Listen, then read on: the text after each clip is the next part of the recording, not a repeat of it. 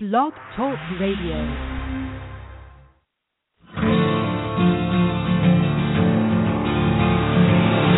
It's time to strap our boots on.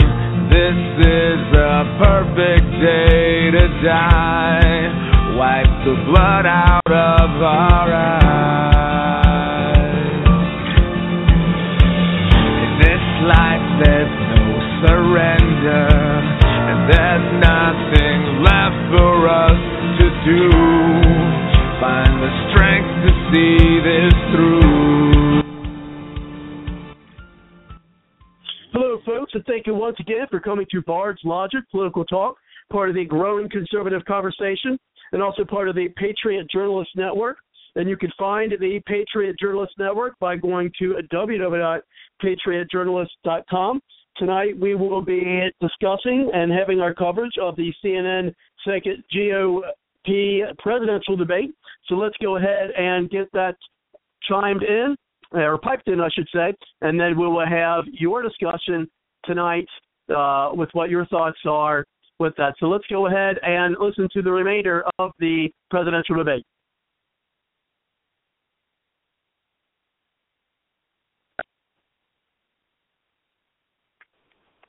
Think about how the world works is really dangerous in this kind of time that we're saying. So is that the judgment that you bring to the table, that Hillary Clinton is a great negotiator, that she could bring about a better... Your brother and your brother's administration gave us Barack Obama because it was such a disaster those last 3 months that Abraham Lincoln couldn't have been elected. You know what? As it relates to my brother, there's one thing I know for sure. He kept us safe. I don't know if you remember. Donald. You remember that? The rubble? You remember the firefighter with his arm around it? We sent a clear signal that the United States would be strong and fight Islamic terrorism, and he did keep us safe. I don't know. You feel safe right now? I don't feel so safe. Well, that's because of Barack Obama. That's because of Barack Obama. We've had a president who called ISIS the JV squad, Yemen a success story, Iran a place we can do business with. It's not because of George W. Bush. It's because of Barack Obama. And I'd ask whether we're talking about national security, foreign policy, or we're talking about domestic policy, or the collapse of the economy. The key issue here is talking about leadership. Now, there's a lot of great people up here. You've heard a lot of great ideas out there. But I would ask the American people, look at who's been tested. When there were 100,000 protesters in my capital, I didn't back down. When they issued death threats against me and threats against my family, I didn't back down. When they tried to recall me, I didn't back down. And when they made me one of their number one targets last year, I didn't back down. Give me the chance to be your president. I won't back down on any of this. Sure, Paul. The remark was made that there hadn't been anyone else on the podium opposed to the Iraq War. I've made my career as being an opponent of the Iraq War. I was opposed to the Syrian War. I was opposed to arming people who are our enemies. Iran is now stronger because Hussein is gone. Hussein was the great bulwark and counterbalance to the Iranians. So when we complain about the Iranians, you need to remember that the Iraq War made it worse. Originally, Governor Bush was asked, was the Iraq War a mistake? And he said, no, we do it again. We have to learn sometimes the interventions backfire. The Iraq War backfired and did not help us. We're still paying the repercussions of a bad decision. We have to make the decision now in Syria.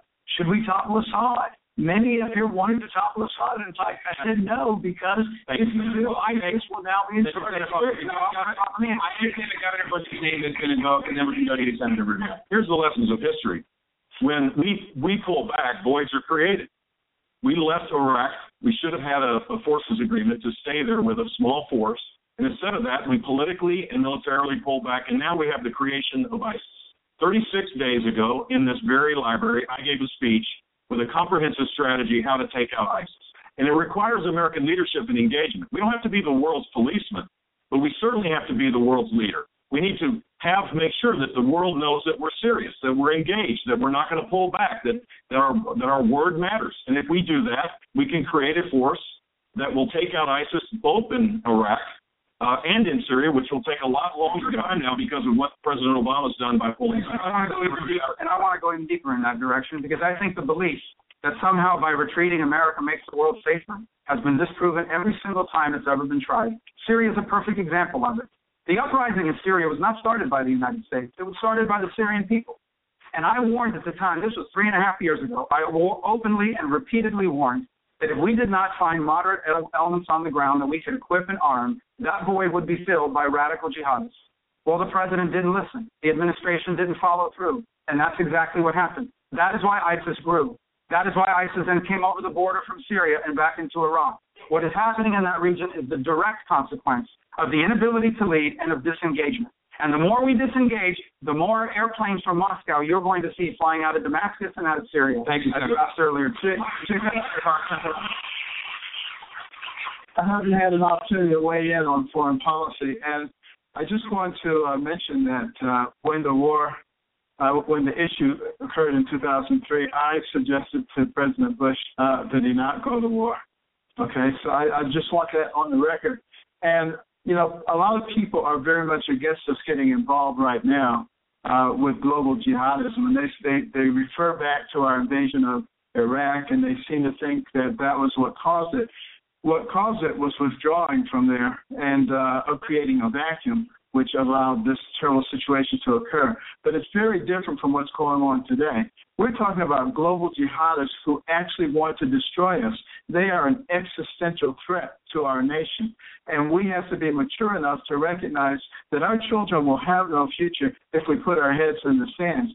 We have to recognize we have two choices. We either allow them to continue to progress and appear to be the winners, or we use every resource available to us to destroy them. It's interesting that you say that, because I want to ask Governor Christie about something else that you have said. Governor Christie, we just marked the 14th anniversary of the 9/11 attacks. Now, Dr. Carson has said that if he had been president at the time, the United States would not have gone to war in Afghanistan. What does that say to you about how Dr. Carson would respond as president if America were attacked again? Well, Jake, I was named U.S. Attorney by President Bush on September 10th, 2001. And that next day, my wife, Mary Pat, did what she did every day. She traveled through the World Trade Center and went to her office 2 blocks from the World Trade Center. And after those planes hit for 5.5 hours, after that, I couldn't reach her, didn't know whether she was dead or alive, and we had 3 children at the time, 8, 5, and 1. And I had to confront what so many thousands of others in my region had to confront. The idea that I might become a single parent, the idea that my life and my children's life might be changed forever. We lost friends that day. We went to the funerals. And I will tell you that what those people wanted and what they deserved was for America to answer back against what had been done to them.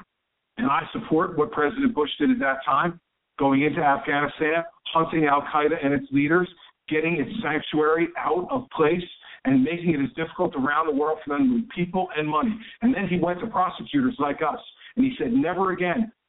Don't prosecute these people after the crime is committed. Intervene before the crime happens. I absolutely believe that what the president did at the time was right, and I am proud to have been one of the people on the stage who was part of making sure that what Governor Bush said before was the truth. America was safe for those 7 years, and Barack Obama has taken that safety away from us.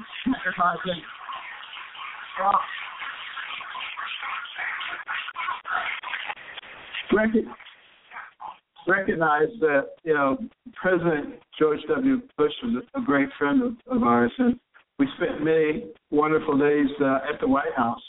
I haven't been there in the last 7 years. I'd probably have to have a food tester. But at any rate, you know, I didn't suggest that nothing be done.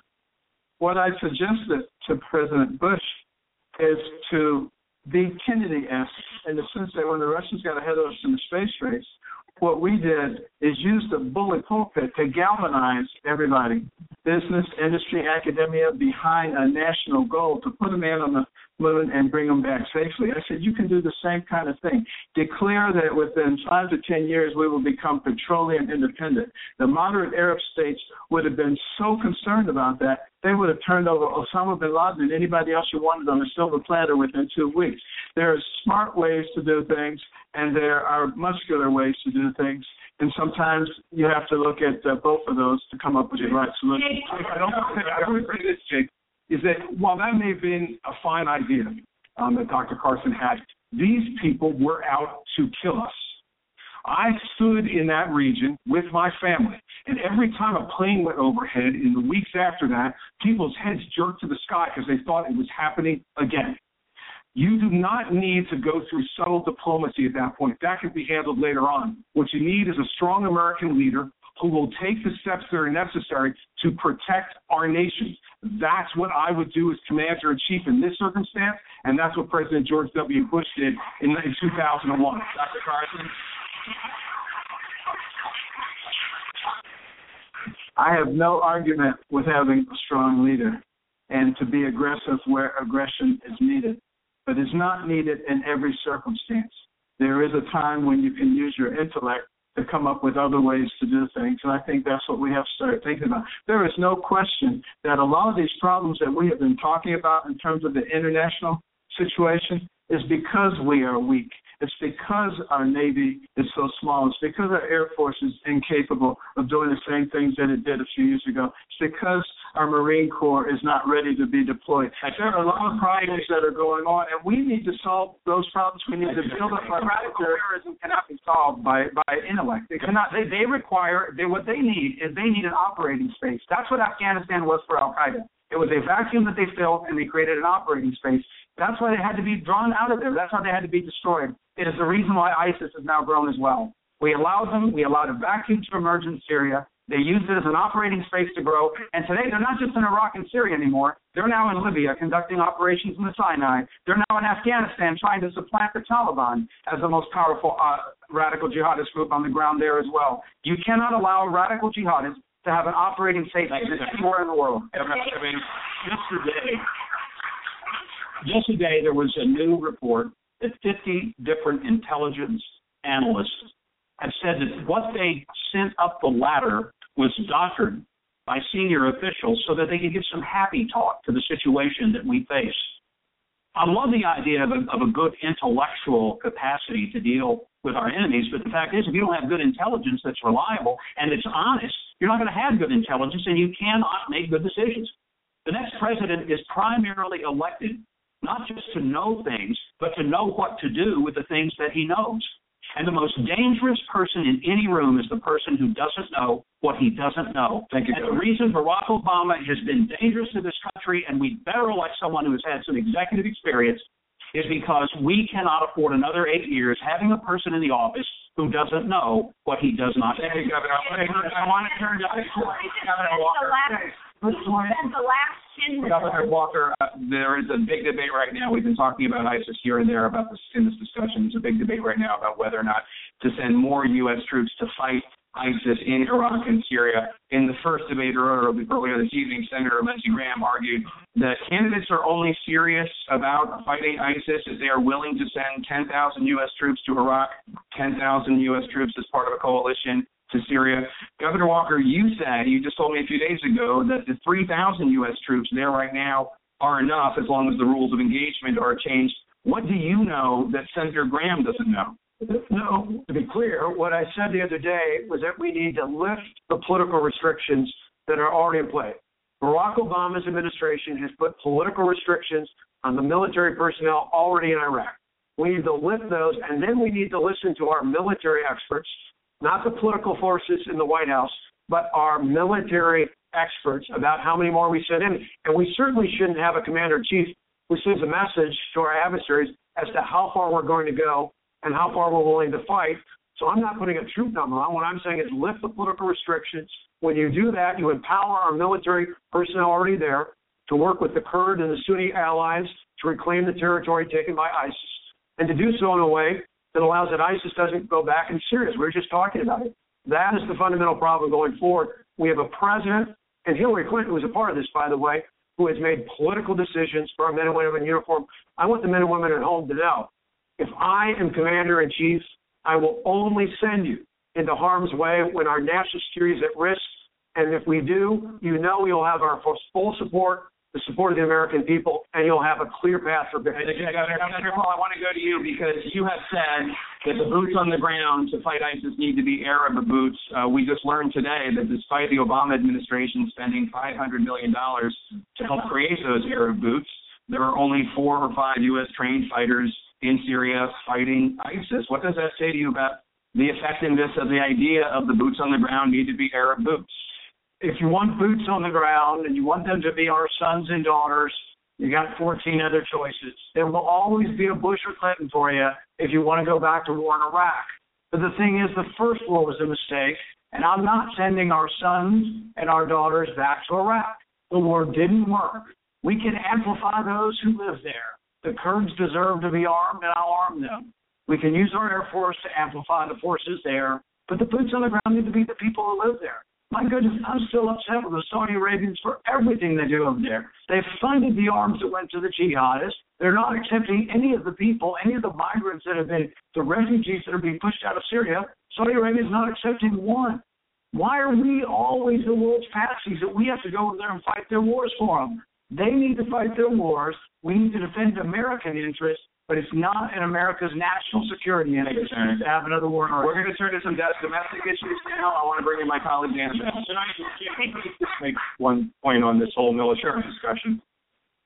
I called for boots on the ground many months ago in a coalition with our friends who share our interests. You know, you win a battle with the military, and when we go somewhere, we need to be mobile and lethal. We need to take care of business, and we need to come home. But we face also a bigger war, and you win the bigger war with a battle of ideas. You wonder why young people and educated people, rich people, schooled people have tried to join ISIS. Western civilization, all of us need to wake up to the fact that those murderers and rapists need to be called out, and in Western civilization, we need to make it clear that our faith in the Jewish and Christian principles force us to live a life bigger than ourselves, to be sinners in justice, so that we can battle the radicals, call them out for what they are, and make sure that all of our people feel fulfilled in living in Western civilization. This is the giant battle in the world. If everyone has gotten to weigh in on this military issue, I'd like to be able to do the same. We have spent probably 12 minutes talking about the past. Let's talk about the future. We need the strongest military on the face of the planet, and everyone has to know it. And specifically what that means is we need about 50 Army brigades. We need about 36 Marine battalions. We need somewhere between 300 and 350 naval ships. We need to upgrade every leg of the nuclear triad. We need to reform the Department of Defense. We need as well to invest in our military technology. We're going to turn to domestic issues. And we need to care for our veterans. So 307,000 of them are dying waiting for health care. Governor Bush, let's talk about an issue that's very important to Republican voters, and that's the Supreme Court. After Chief Justice John Roberts voted to uphold Obamacare twice, Senator Cruz criticized your brother for appointing John Roberts to the Supreme Court. Looking back on it, did your brother make a mistake? Well, I'm surprised Senator Cruz would say that, since he was a strong supporter of John Roberts at the time. I will talk about what I will do as President of the United States as it relates to appointing Supreme Court justices. We need to make sure that we have justices that with a proven, experienced record of respect for upholding the Constitution. That is what we need. We can't have the history in recent past is appoint people that have no experience so that you can't get attacked. And that makes it harder for people to have confidence that they won't veer off. Is John Roberts one of those people? John Roberts has made some really good decisions, for sure, but he did not have a proven, extensive record that would have made the clarity the important thing. And that's what we need to do. And I'm willing to fight for those nominees to make sure that they get passed. You can't do it the politically expedient way anymore. This is the culture in Washington. You have to fight hard for these appointments. This is perhaps the most important thing that the next president will do. Do you like what you just heard, Senator Cruz? Well, Dan, I've known John Roberts for 20 years. He's an amazingly talented lawyer. But, yes, it was a mistake when he was appointed to the Supreme Court. He's a good enough lawyer that he knows in these Obamacare cases, he changed the statute. He changed the law in order to force that failed law on millions of Americans for a political outcome. And, we're frustrated as conservatives. We keep winning elections, and then we don't get the outcome we wanted. Let me focus on two moments in time. Number one, in 1990, in one room was David Souter, in another room was Edith Jones, the rock-ribbed conservative on the Fifth Circuit Court of Appeals. George Herbert Walker Bush appointed David Souter. And then in 2005, in one room was John Roberts, in another room was my former boss, Mike Ludig, the rock-ribbed conservative On the Fourth Circuit Court of Appeals, Thank you, Senator. George W. Bush appointed John Roberts. And let me give you the consequences of that.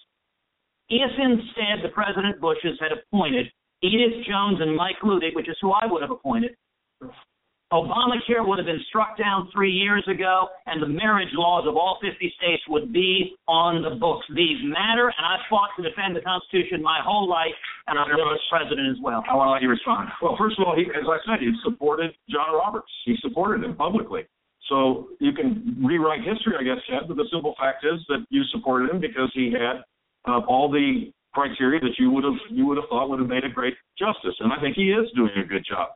But the simple fact is, going forward, what we need to do is to have someone that has a long-standing set of rulings that consistently makes it clear that he is focused exclusively on upholding the Constitution of the United States, that they won't try to use the bench as a means by which to legislate. And that's what we should do. And I hope I'll be working with members of the United States Senate to fight hard for the passage of people that have that kind of qualification. Senator Cruz, 30 seconds.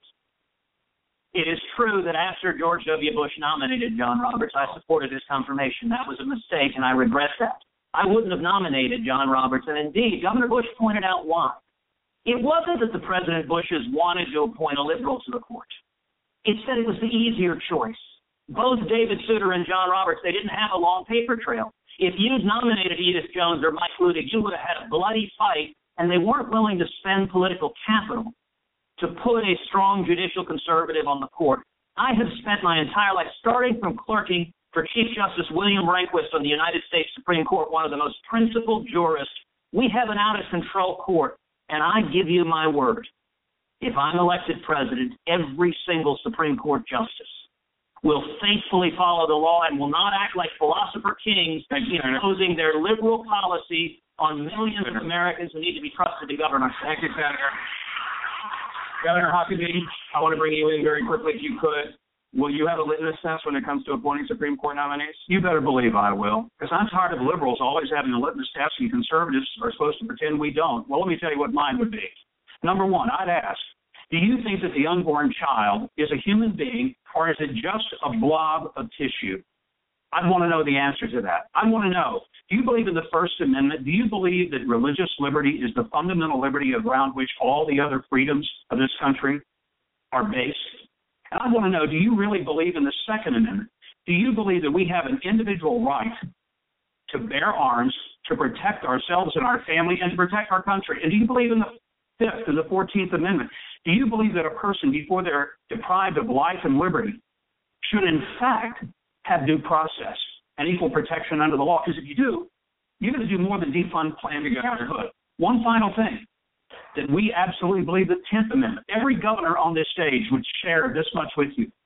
Every one of us, our biggest fight wasn't always with the legislature or even with the Democrats.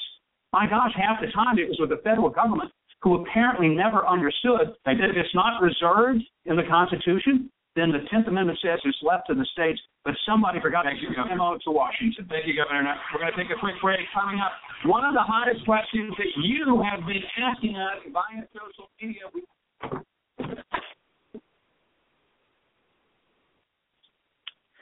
Right now, I have Cindy on the line, one of our panelists, while they take a short break. Let's go ahead and bring in Cindy. What do you think so far? Well, you know what our rule is on this show. People don't talk over each other, right? And so you can imagine my gosh, yeah. how I am feeling right now. And I came in late. I can't see that. I came in late, so I missed a lot of the first part of the debate. What I've caught so far, it's one thing when they allow debate on the floor and people are allowed to interrupt. It's another thing to let the moderators interrupt people. I just think that's low down. It's the moderators taking control of the situation. They're guiding the talking points that way. They're hushing up some people and they're letting others talk. They're giving Jeb Bush all kinds of time, even though he only has 9% of the vote. They ought to be making it the Trump and the Carson show. And, my daughter mentioned that earlier, too.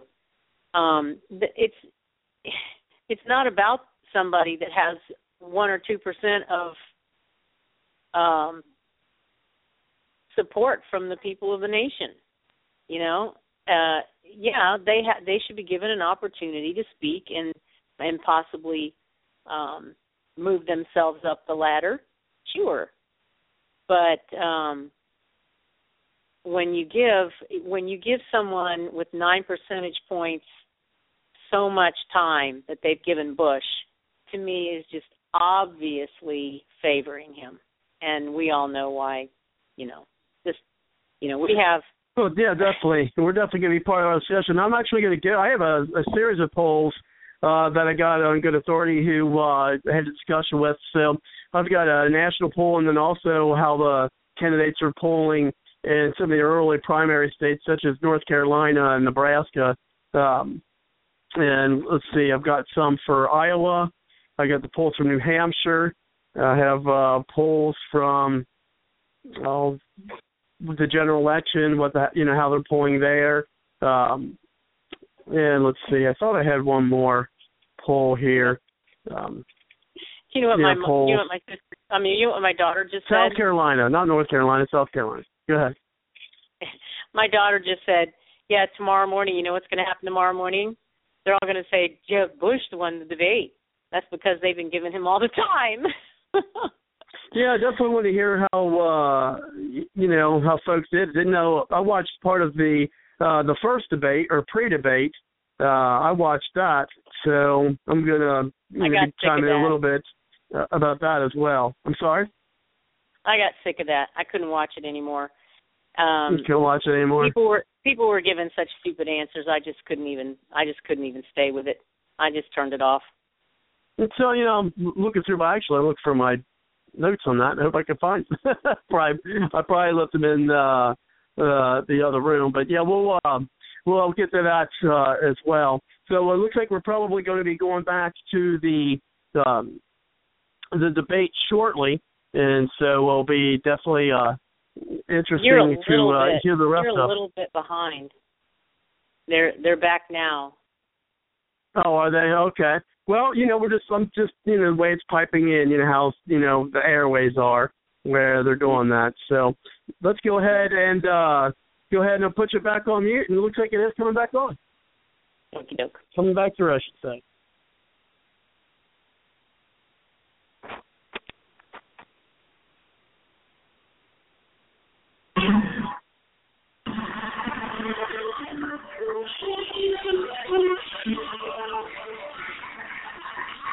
Welcome back to CNN's Republican presidential debate at the Reagan Library here in Simi Valley, California. Many people on social media wanted us to ask about marijuana legalization. Senator Paul, Governor Christie recently said, quote, if you're getting high in Colorado today where marijuana has been legalized, enjoy it until January 2017 because I will enforce the federal laws against marijuana. Will you? I think one of the great problems and what the American people don't like about politics is hypocrisy. People who have one standard for others and not for themselves. There's at least one prominent example on the stage of someone who says they smoked pot in high school. And yet the people going to jail for this are poor people, often African Americans and often Hispanics. And yet the rich kids who use drugs aren't.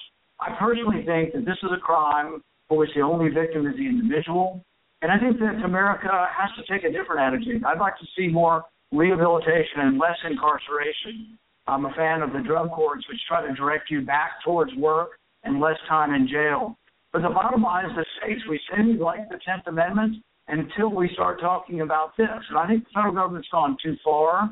I think that the war on drugs has had a racial outcome and really has been something that's really damaged our inner cities. Not only do the drugs damage them, we damage them again by incarcerating them and then preventing them from getting employment over time. So I don't think that the federal government should override the states. I believe in the 10th Amendment, and I really will say that the states are left to themselves. I want to give the person that you called a hypocrite an opportunity to respond. Do you want to identify that person? Well, I think if we left it open, we could see how many people smoked pot in high school. Is there somebody you were specifically thinking of? Well, the thing is... You were talking about me. Yeah, I was talking about... I wanted to make it easier for them. Yeah. And I just did $100, please. So 40 years ago, I smoked marijuana. and I admit it. I'm sure that other people might have done it and may not want to say it in front of 25 million people. My mom's not happy that I just did it. That's true. But here's the deal. We have a serious epidemic of drugs that goes way beyond marijuana. What goes on in Colorado, as far as I'm concerned, that should be a state decision. But if you look at the problem of drugs in this society today, it's a serious problem. Rand, you know this because you're campaigning in New Hampshire like all of us, and you see the epidemic of heroin, the overdoses of heroin that's taking place. People's families are being torn apart. It is appropriate for the government to play a consistent role to be able to provide more treatment, more prevention. We're the state that has the most drug courts across every circuit in Florida. There are drug courts to give people a second chance. That's the best way to do this. Let me respond. The thing is that in Florida, Governor Bush campaigned against medical marijuana. That means that a small child like Morgan Hintz that has 500 seizures a day, is failing on 9 traditional medications, is not allowed to use cannabis oil, and then if they attempt to do that in Florida, they will take the child away, they will put the parents in jail, and that's what that means. If you're against allowing people to use medical marijuana, you'll actually put them in jail. And actually, under the current circumstances, kids who had privilege like you do don't go to jail, but the poor kids in our inner cities go to jail. I don't think that's fair, and I think that we need to acknowledge it, and it is hypocritical to still want to put poor people in jail. I don't want to put poor people in jail, Rand. You oppose medical marijuana? No, I do not oppose when the legislature passed the bill to deal with that very issue. That's the way to solve this problem. Medical marijuana on the ballot was opened up. There was a huge loophole. It was the first step towards getting to a Colorado place. And as a citizen of Florida, I voted no. But that means you'll put people in jail. You brought my issue up. That's true. Go ahead. Please. No, I enjoyed the interplay. Thank you, gentlemen. I just say this. First off, New Jersey is the first state in the nation that now says if you are a nonviolent, non-dealing drug user, that you don't go to jail for your first offense. You have a mandatory treatment. You see, as Jake, I'm pro-life. And I think you need to be pro-life for more than just the time in the womb. It gets a lot tougher when they get out of the womb. And when there's a 16-year-old drug addict in the Florida County lockup, that life is just as precious as the life in the womb. And so that's why I'm for rehabilitation, why I think the war on drugs has been a failure. But I'll end with this.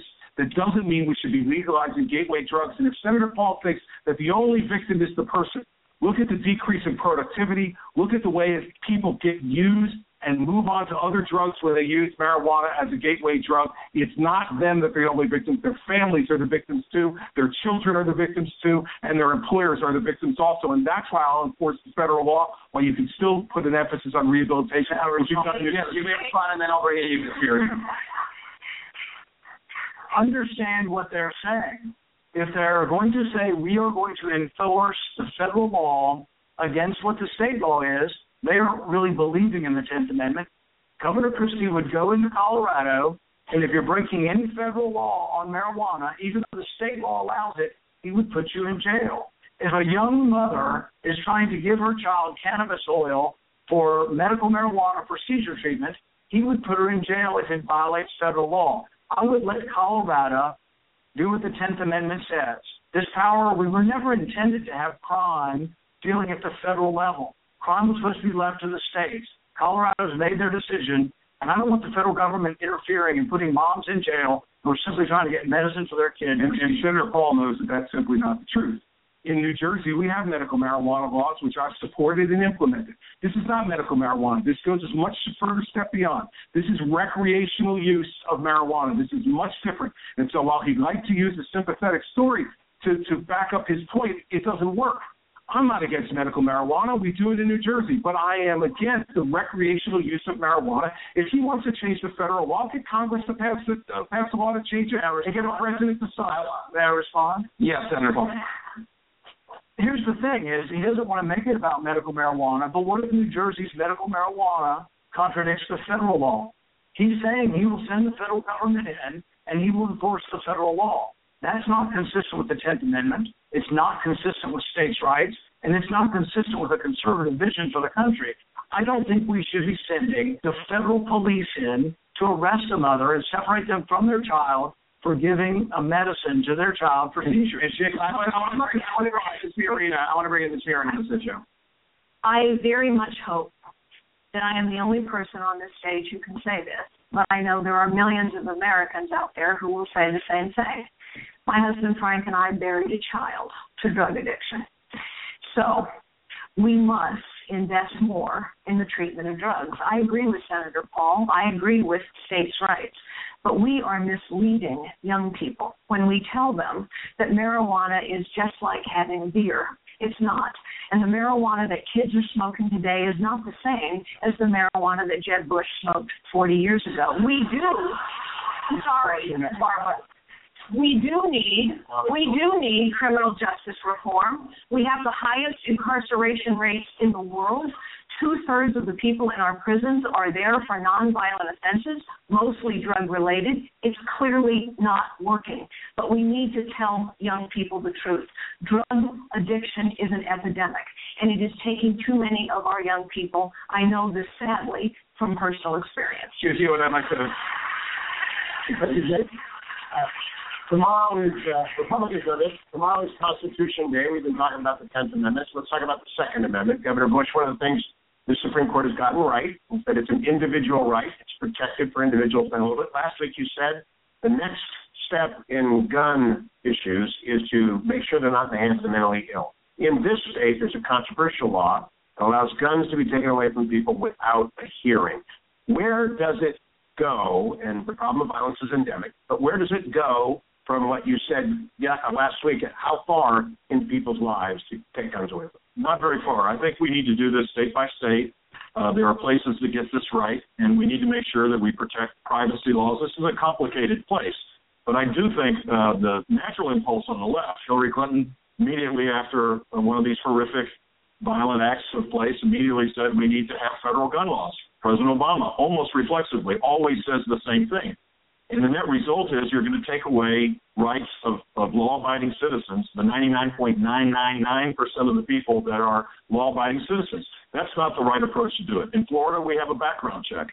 We have concealed weapon permit holders. In fact, there's 1,200,000 of them. We have a reduction in violent crime because we put people behind bars when they use a gun in the commission of a crime. That's the better approach. But we're living in a society today where despair kind of grows in isolation. If a family member calls and says, my child, my brother, my sister is disturbed, ought the state be able to go and get their weapon without a hearing?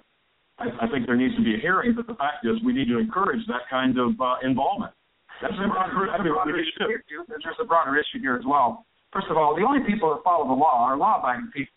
Criminals, by definition, ignore the law. So you can pass all the gun laws in the world like the left wants. The criminals are going to ignore it because they are criminals. Here's the real issue. The real issue is not what are people using to commit violence, but why are they committing violence? And here's the truth. Because you cannot separate the social, moral well-being of your people from their economic and other well-being. You cannot separate it. You can't have a strong country without strong people. You cannot have strong people without strong values. And you cannot have strong values without strong families and the institutions in this country that defend and support those families. Well, and today we have a left-wing government under this president that is undermining all of the institutions in society that support the family and teach those values. Senator Cruz, I wanted to go to you. You're a constitutional litigant. Are you afraid of the next step theory of what happens to Second Amendment rights? I am not, and you mentioned that the U.S. Supreme Court had rightly upheld the individual right to keep and bear arms.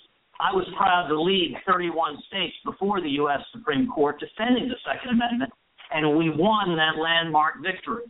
And indeed, just a couple of years ago, when Harry Reid and Barack Obama came after the right to keep and bear arms of millions of Americans, I was proud to lead the fight in the United States Senate to protect our right to keep and bear arms. And for that reason, I was honored to be endorsed by gun owners of America as the strongest supporter of the Second Amendment on this stage today, and I will fight every day. I'd like to turn to Dana Mash. Mr. Trump, you have said once or twice that you are really rich, and you are by far the richest person on this stage.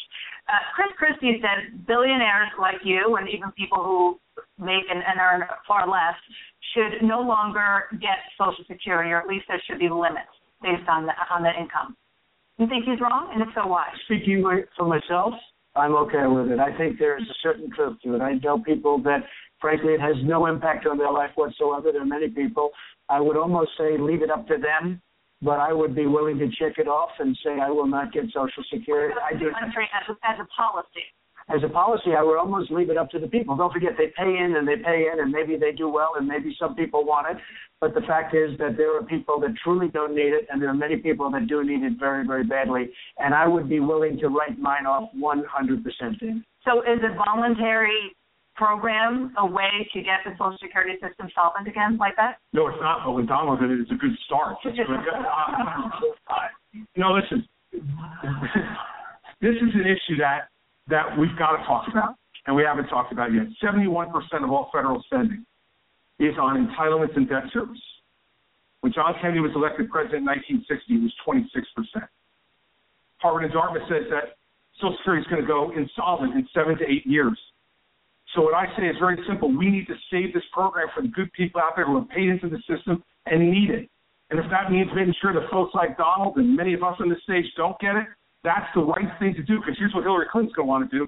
She's going to want to put more money into a system that has already lied to us and stolen from us. This government doesn't need more money to make Social Security solvent. We need to be not paying out benefits to people who don't really need it. We need to protect the people whose Social Security means the difference between between heat and rent and food. That's why I put out the proposal, and that's the people. Governor Christie's right about it. I'm coming to you right now on a separate issue.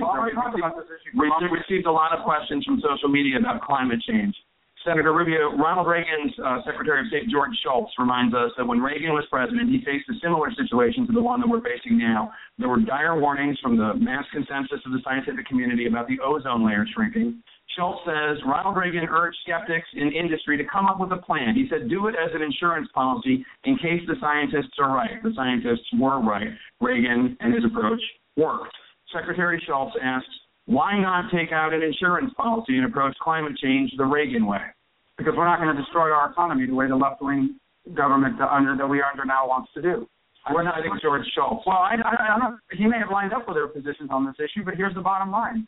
Every proposal they put forward are going to be proposals that will make it harder to do business in America, that will make it harder to create jobs in America.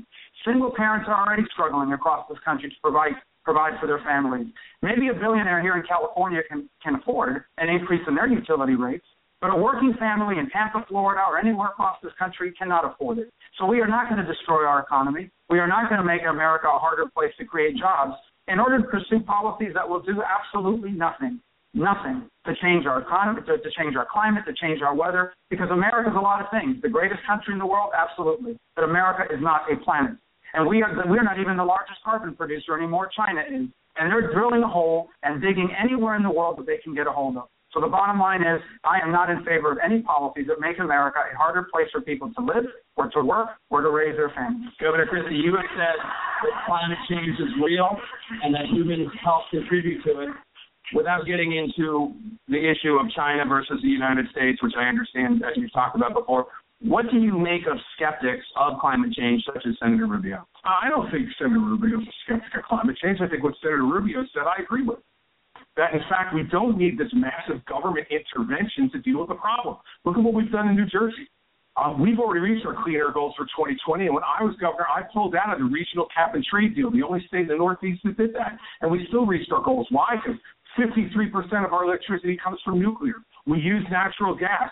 We use solar power. We're the third highest using solar power state. You know why? Because we made all of those things economically feasible. I agree with Marco. We shouldn't be destroying our economy in order to chase some wild left-wing idea that somehow us by ourselves is going to fix the climate. We can contribute to that and be economically sound. We've proven that we could do that in New Jersey. Nuclear needs to be back on the table in a significant way in this country if we want to go after this problem. Jay, for the record, I was citing Secretary of State George Shultz, Ronald Reagan Secretary of State. Listen, everybody makes a mistake every once in a while, Jake, even George Shultz. And if that's truly a representation of what he believes we should be doing, then with all due respect to the former Secretary of State, I disagree with him. Jake, you mentioned me and called me a denier. Let me say, climate change. I called you a skeptic. Okay, a skeptic. You know, you can measure the climate. You can measure it. That's not the issue we're discussing. Here's what I'm skeptical of. I'm skeptical of the decisions that the left wants us to make, because I know the impact those are going to have, and they're all going to be on our economy. They will not do a thing to lower the rise of the sea. They will not do a thing to cure the drought here in California. But what they will do is they will make America a more expensive place to create jobs. And today, with millions of people watching this broadcast that are struggling paycheck to paycheck, that do not know how they're going to pay their bills at the end of this month, I am not in favor of anything that is going to make it harder for them to raise their family. And a lot of those questions. A lot of people, though, and I'm going to echo what Senator Rubio just said. This is an issue where we're talking about my state. It's thousands of manufacturing jobs.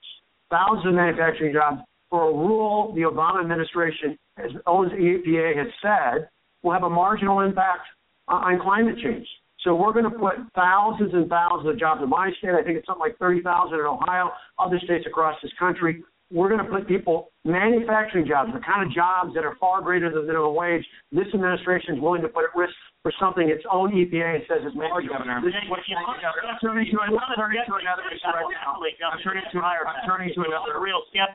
another issue right now, Senator Cruz. Well, I think we've heard from several this evening. A backlash against vaccines was blamed for a measles outbreak here in California. Dr. Carson, Donald Trump has publicly and repeatedly linked vaccines, childhood vaccines, to autism, which, as you know, the medical community adamantly disputes. You're a pediatric neurosurgeon. Should Mr. Trump stop saying this? Well, let me put it this way. There have been numerous studies, and they have not demonstrated that there's any correlation between vaccinations and autism. This was something that was spread widely 15 or 20 years ago, and it has not been adequately, revealed to the public what's actually going on. Vaccines are very important, certain ones, the ones that would prevent death or crippling. There are others, a multitude of vaccines which probably don't fit in that category, and there should be some discretion in those cases. But, a lot of this is pushed by big government, and I think that's one of the things that people so vehemently want to get rid of, the big government. We have 4.1 million federal employees, 650 federal agencies and departments. That's why they have to take so much of our taxes. Should he stop saying it? Should he stop saying the vaccines cause autism? Well, I've just explained it to him. He can read about it if he wants to. I think he's an intelligent man and will make the correct decision after giving the real facts. Mr. Trump, as president, Mr. Trump, as president, you would be in charge of the Centers for Disease Control and the National Institutes of Health, both of which say you are wrong. How would you handle this as president? Autism has become an epidemic. 25 years ago, 35 years ago, you look at the statistics, not even close. It has gotten totally out of control. I am totally in favor of vaccines, but I want smaller doses over a longer period of time. Because you take a baby in, and I've seen it, and I had my children taken care of over a long period of time, over a 2 or 3 year period of time, same exact amount. But you take this little beautiful baby and you pump, it looks just like it's meant for a horse, not for a child. And we've had so many instances, people that worked for me just the other day, 2 years old, 2.5 years old, a beautiful child, went to have the vaccine and came back and a week later got a tremendous fever, got very, very sick, now is autistic. I only say I'm in favor of vaccines. Do them over a longer period of time, same amount, but just in little sections. Dr. Carson. I think you're going to see a big impact on autism. Dr. Carson, you just heard his medical take. He's an okay doctor. Okay. But, the fact of the matter is we have extremely well-documented proof that there's no autism associated with vaccinations. But it is true that we are probably giving way too many in too short a period of time. And a lot of pediatricians now recognize that, and I think are cutting down on the number and the proximity in which those are done. That's all I'm saying, Jake. That's all I'm saying. Dr. Paul, I'd like to bring you in. A second opinion. One of the greatest medical discoveries of all time were the vaccines, particularly for smallpox. And if you want to read a story, it's called Speckled Monster. It's an amazing story. It was all done voluntarily But people came in by the droves. George Washington wouldn't let his wife visit until she got vaccinated. So I'm all for vaccines, but I'm also for freedom. I'm also a little concerned about how they're bunched up. My kids had all of their vaccines, and even if the science doesn't say bunching up's a problem, I ought to have the right to spread my vaccines out a little bit at the very least. All right, thank you so much. Coming up, Jake. Sorry, Governor Hockley, please. I think we need to remember that there are maybe some controversies about autism, but there's no controversy about the things that are really driving the medical costs in this country.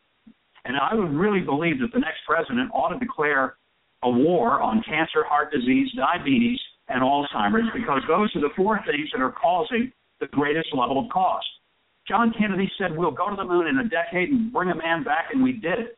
I grew up in the 50s. I remember the polio vaccine. We saved billions of dollars since that time because we haven't had to treat for polio. Why doesn't this country focus on cures rather than treatment?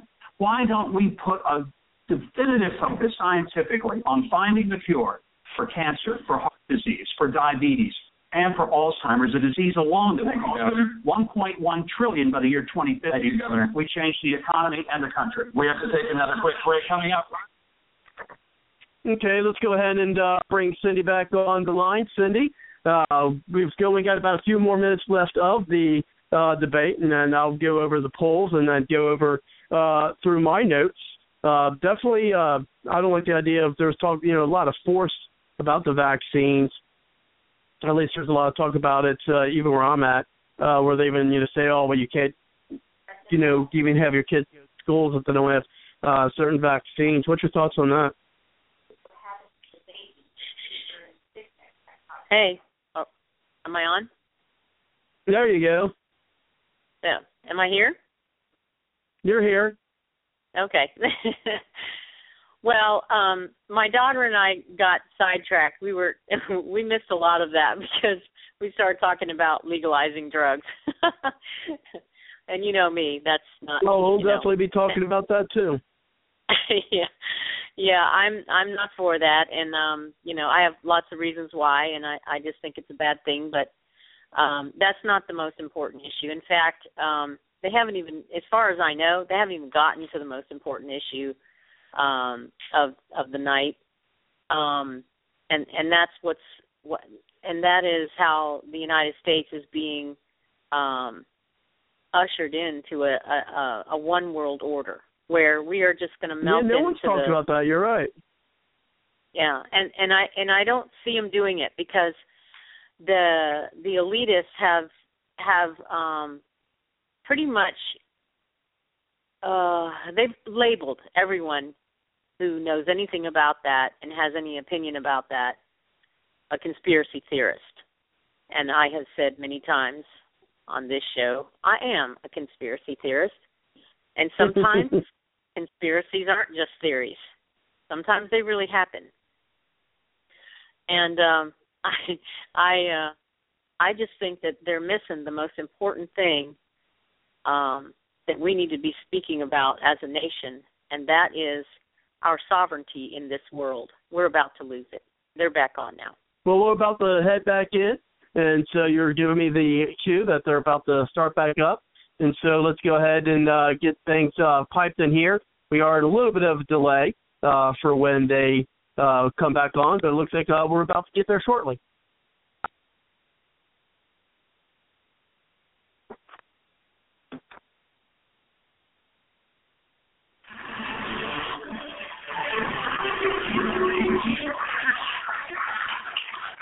Welcome back to CNN's Republican Presidential Debate at the Reagan Library in Simi Valley, California. We have a few last questions for you, two of them a little lighthearted, the other one more serious. We'll start with one of the more light questions. Senator Paul, I'm going to start with you, and we're just going to go down the line. Earlier this year, the Treasury Department announced that a woman will appear on the $10 bill. What woman would you like to see on the $10 bill? Ooh, that's a tough one. I'm big on that we were, and I love what Carly said about women's suffrage. I think Susan B. Anthony might be a good choice. That's an easy one. I put my wife on there. I've been married to her 41 years. She's fought cancer and lived through it. She's raised 3 kids, 5 great-grandkids. and she's put up with me. I mean, who else could possibly be on that money other than my wife? And then that way she could spend her own money in her face. Senator Paul? No. Senator Rubio? Sorry, Senator Rubio. Sorry. No, we all look alike. Just the senators. The Rosa Parks. An everyday American that changed the course of history. Senator Cruz. Well, I wouldn't change the $10 bill. I'd change the 20. I'd take Jackson off, and I'd leave Alexander Hamilton right where he is in one of our founding fathers. And I very much agree with Marco that it should be Rosa Parks. She was a principled pioneer that helped change this country, helped remedy racial injustice, and that would be an honor that would be entirely appropriate. Dr. Carson. I put my mother on there. You know, she was one of 24 children, got married at age 13, had only a third-grade education, had to raise 2 sons by herself, refused to be a victim, wouldn't let us be victims, and has been the inspiration for many people. Well, because she's been sitting for 3 hours, I think my daughter Ivanka is right. Other than that, we'll go with Rosa Parks. I like Governor Bush. I would go with Ronald Reagan's partner, Margaret Thatcher. Probably illegal, but what the heck? This is not going to happen. A strong leader is what we need in the White House, and she certainly was a strong leader that restored the United Kingdom to greatness. Governor Walker. First of all, I got to say to Carson Huckabee, thanks a lot for making the rest of us look like chumps up here. But I put Clara Barton. I once worked for the American Red Cross. She was a great founder of the Red Cross. Ms. Marina. I wouldn't change the $10 bill or the $20 bill. I think, honestly, it's a gesture. I don't think it helps to change our history. What I would think is that we ought to recognize that women are not a special interest group. When women are the majority of this nation, we are half the potential of this nation, and this nation will be better off when every woman has the opportunity to live the life she chooses.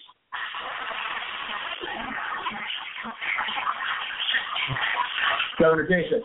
Was probably not maybe legal, but I would pick Mother Teresa, the lady that I had a chance to meet, a woman who lived a life so much bigger than her own, an inspiration to everyone when we think about our responsibility to love our neighbors as we love ourselves. Governor Christie. I think the Adams family has been shorted in the currency business.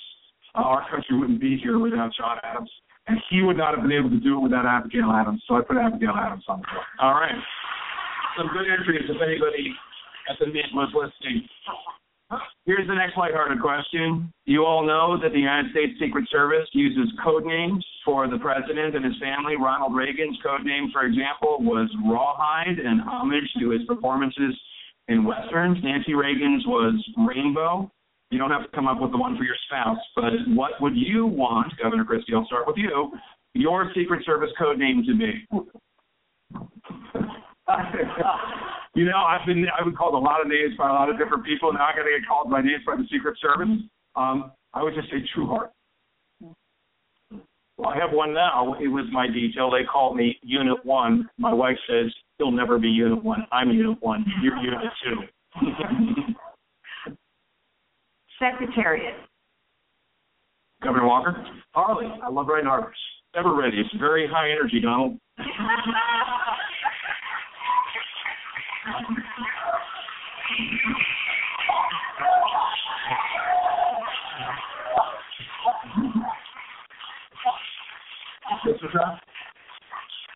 Humble. That's a good one. Dr. Carson. One nation. Senator Chris. You know, as a Cuban, I might go with Cohiba. And I'll tell you, I'd go with, for Heidi, Angel, because she is my angel. Senator Rubio. Well, there's some people in Florida upset at me over a joke I made about Florida State, but what the heck? I want my code name to be Gator. Governor, I'd go with Duck Hunter. Senator Paul. Justice never flees. That's a mouthful, but okay. Okay, here's a more serious question. Ronald Reagan, the 40th president, used the plane behind you to accomplish a great many things. Perhaps most notably, to challenge Mikhail Gorbachev to tear down the wall, and then ultimately to make peace with the USSR. How will the world look different once your Air Force One is parked in the hangar of your presidential library? Senator Paul. I met Ronald Reagan as a teenager, and my family were big supporters of him when he ran against Gerald Ford. It was a big deal because he was the grassroots running against the establishment. And I'll never forget that, and how we stood up and said, you know what, this is something new that our country needs and our party needs. If I were president, I would try to be one who says, you know what, I'm a Reagan conservative. I'm someone who believes in peace through strength, and I would try to lead the country in that way, knowing that our goal is peace, and that war is the last resort, not the first resort, and that when we go to war, we go to war in a constitutional way, which means that we have to vote on it, that war is initiated by Congress, not by the president, and that we go to war reluctantly. But then when we go to war, we don't fight with one arm tied behind our back. We fight all out to win, but then we come home.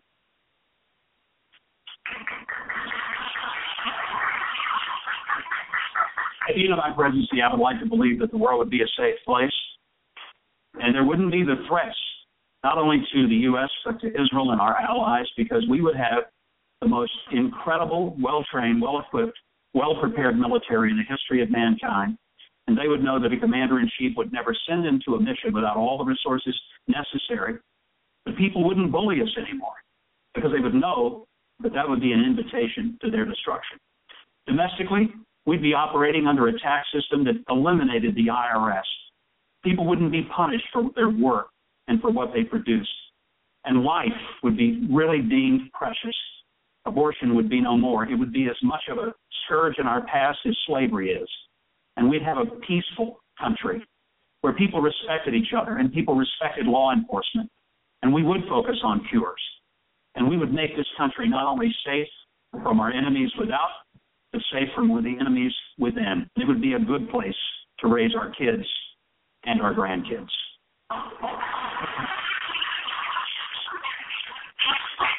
One of the things that made Ronald Reagan a great president is that he understood that America was a unique nation, unlike any other that had existed throughout human history. He knew it was founded on universal principles that were powerful: the dignity of all people, human rights, the rights of all to live in freedom and liberty and to choose their own path in life. He just didn't believe it. He acted on it. That's why bringing down communism was so important to him. If I'm honored with the opportunity to be president, I hope that our Air Force One will fly first and foremost to our allies in Israel, in South Korea, and Japan. They know we stand with them, that America can be counted on. It would also fly to China, not just to meet with our enemies, not just to meet with those adversaries of ours that are there, but also to meet with those that aspire to freedom and liberty within China. I would even invite them to our inauguration. We would also fly into Moscow and into Russia, and not just meet with the leaders of Russia, but also meet with those who aspire to freedom and liberty in Russia. And ultimately, I hope that my Air Force One, if I become president, will one day land in a free Cuba, where its people can choose their leaders and its own destiny.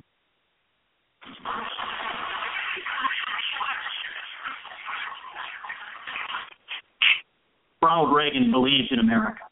If I'm elected president, our friends and allies across the globe will know that we stand with them.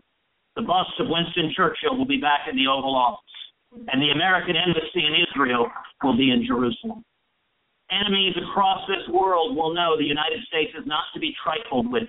ISIS will be defeated. We will have a president willing to utter the words radical Islamic terrorism, and the Ayatollah Khamenei will understand that he will never, ever, ever acquire nuclear weapons. Here at home, we'll reignite the promise of America. Young people coming out of school with student loans up to their eyeballs will find, instead of no jobs, 2, 3, 4, 5 job opportunities. How will that happen? Through tax reform. We'll pass a simple flat tax and abolish the IRS. And through regulatory reform, we will repeal every word of Obamacare. You want to know what I'll do as president? It's real simple. We'll kill the terrorists, we'll repeal Obamacare, and we will defend the Constitution, every single word of it.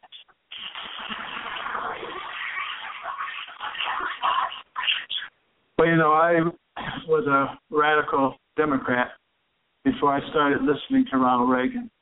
And he didn't sound like what they said Republicans were. He sounded logical.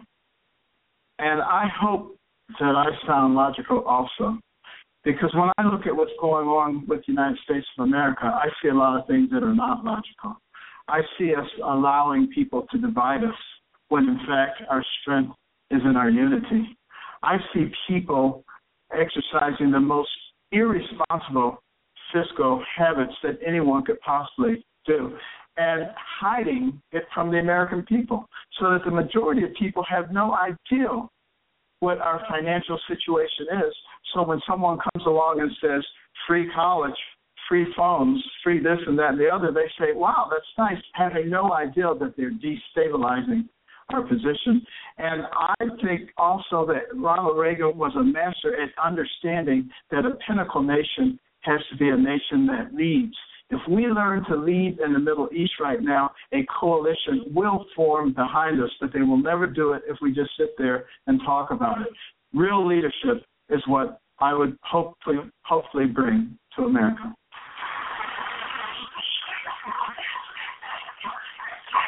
If I become president, we will do something really special. We will make this country greater than ever before.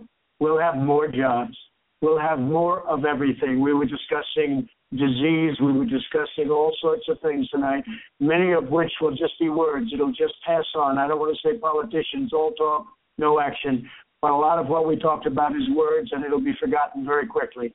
If I'm president, many of the things that we discussed tonight will not be forgotten. We'll find solutions, and the world will respect us. They will respect us like never before, and it'll be actually a friendlier world. And I have to say it's a great honor to be here tonight.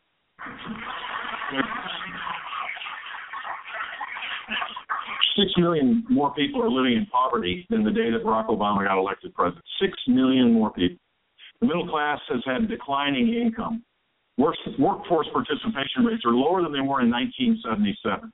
For the first time in modern history, more businesses are failing than are being created. That is what the next president will have to deal with. And I believe we can reverse course by creating a strategy of high sustained economic growth. Not the new normal of 2% that all the left says we just have to get used to, but a 4% growth strategy where we reform how we tax, fix the broken regulatory system, embrace the energy revolution in our midst, fix the immigration system so we can turn it into an economic driver, deal with the structural fiscal problems that exist because of our entitlement problems that will overwhelm and create way too much debt. If we grow at 4%, people are going to be lifted out of poverty. The great middle that defines our country will have a chance to be able to pursue their dreams as they see fit. That should be the great challenge and the great opportunity for the next president of the United States, to forge consensus, to go back to a high-growth strategy, and then we'll be able to lead the world. Without a high-growth strategy, our country will never have the resources or the optimism to be able to lead the world, which the world desperately needs our leadership.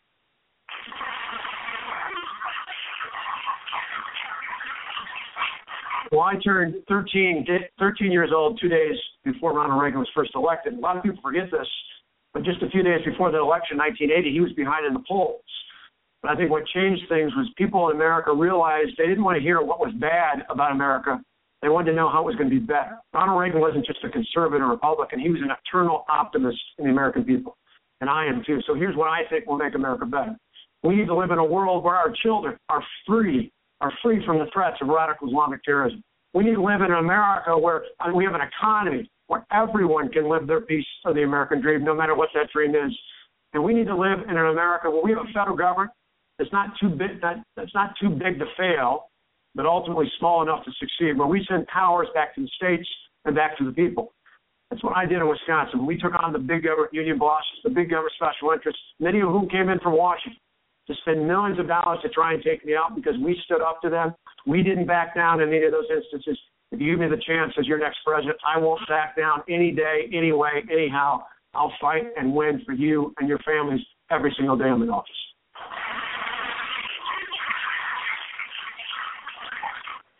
I think what this nation can be and must be is symbolized by Lady Liberty and Lady Justice. Lady Liberty stands tall and strong. She is clear-eyed and resolute. She doesn't shield her eyes from the realities of the world, but she faces outward into the world nevertheless, as we always must, and she holds her torch high because she knows she is a beacon of hope in a very troubled world. And Lady Justice holds a sword by her side because she is a fighter, a warrior, for the values and the principles that have made this nation great. She holds a scale in her other hand. And with that scale, she says all of us are equal in the eyes of God. And so all of us must be equal in the eyes of the law and the government, powerful and powerless alike. And she wears a blindfold. And with that blindfold, she is saying to us that it must be true, it can be true, that in this country, in this century, it doesn't matter who you are. It doesn't matter what you look like. It doesn't matter how you start. It doesn't matter your circumstances. Here in this nation, every American's life must be filled with the possibilities that come from their God-given gifts. One nation, under God, indivisible, with liberty and justice for all.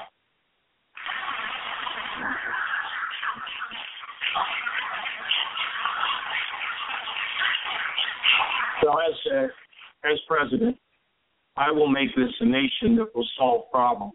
And how? By having the elected officials and the leaders realize they're Americans before they're Republicans or Democrats. I did it in Washington, and I've done it in Ohio by having the elected officials realize that they're Ohioans before anything else. Secondly, I will rebuild the relationships and show the respect to our allies around the world. We have no choice but to do that. We will be stronger when we are unified, and we'll fight for freedom and for human rights. And finally, a little bit of what Carly said.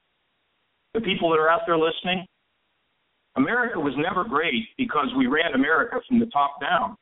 America is great because we've run America from the bottom up, where we all live in the neighborhoods.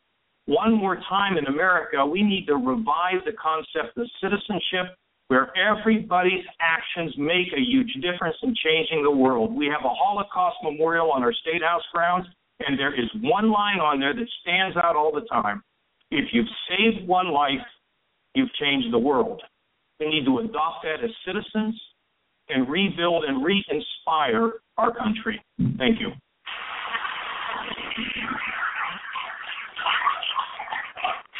I turned 18 in 1980. And my first vote was for Ronald Reagan. Boy, am I glad I did it. I think the country is too. A Christie presidency won't be about me. It'll be about you. Tonight you sit at home in your living room frustrated that you play by the rules, you pay the taxes, you do the hard things to raise your family, that you feel like America's generosity is being taken advantage of, that your system is being gamed, and that you're turning out to fall further and further behind. Our presidency will be about ending, about enforcing the law, level the playing field for everybody, and once again reward those folks who play by the rules. I think that justice means more than just a word, but it means a way of life. And I will tell you this, around the world, I will not shake hands with, I will not meet with, and I will not agree to anything with a country that says death to us and death to Israel and holds our hostages while we sign agreements with them. It'll be an America that will be strong and resolute and will once again be able to stick out its chest and say, we truly are the greatest nation in the world because we live our lives that way each and every day.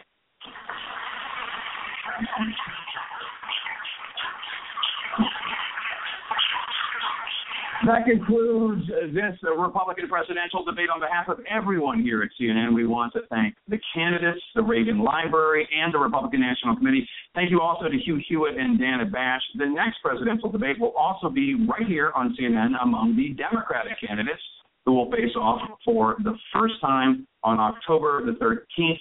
That debate, a partnership with Facebook, will be moderated by my colleague, Anderson Cooper. And Anderson picks up our coverage of tonight's debate right now. Before I throw to Anderson, let's have one final round of applause for the candidates. Anderson.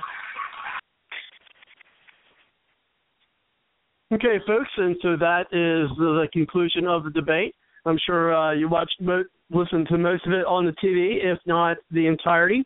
If you are listening to this on the archive or the podcast, if you'd like to be a part of the show, just give us a call at 347-945-7428, and we'll get you into the show. You can tell us what you thought of the different candidates and what they had to say about the multiple topics that they discussed tonight, as well as who you think that you won the debate. That's going to be kind of a tough one. boy, it was, hurt by a lot. So we'll have to see how the polls go. But I think there's a number of candidates that shown at different times. And I think it's going to be really difficult to decipher who was the winner of the debate. But what I'm going to do now is I do have from the authoritative source some of the polls that are out.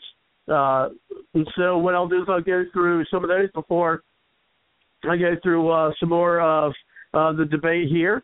And so what I'll do here is first is go with some of the national polls that I've got. And we'll go down here. Now, these polls are from the, as I said, national polls here. And it is from August the 31st to September 13th. So these are pretty accurate on what they are going to be. And so let me go ahead and go down these polls, and then we'll can do our discussion on tonight's debate. And then first, as I said, from August 31st to September 13th, the national polls go as follows. We have Donald Trump, of course, as you know, in the lead with 30.5%. And then we have Ben Carson behind him at 20%. And then it really dips from there, where you have Bush in third place with 7.8%, Cruz at 6.8%, and then you have Marco Rubio at 5.3%, Huckabee 4.5%, Paul and Fiorina, who are both tied with 3.3%. Then we have Walker at 3%, Kasich at 2.5%, Christie at 1.5%, and then we have even some of the folks who are from the other debate. We have Santorum at 0.8%, Jindal 0.5%, and then Graham is like 0.3 or something like that. We also have some polls that you may find interesting from the earlier primaries. And so what we're going to do is go over some of those polls, which pretty much mimic the national polls, but there are some differences. First of all, of course, it does have Donald Trump in Iowa, and these polls are from August the 26th till September 10th, so they are very recent as well. And so it has Donald Trump at 28.3%, Carson in Iowa at 22.7%, and then you go down to Cruz, who is actually in third place, which is different. He's in fourth place in the national poll, but him and Bush actually switched spots, it looks like, from the national to Iowa. So we have Cruz in the third spot in Iowa at 7.7%, then Bush, who also has 5% with Rubio. And then after Rubio, you have Fiorina at 4.7%.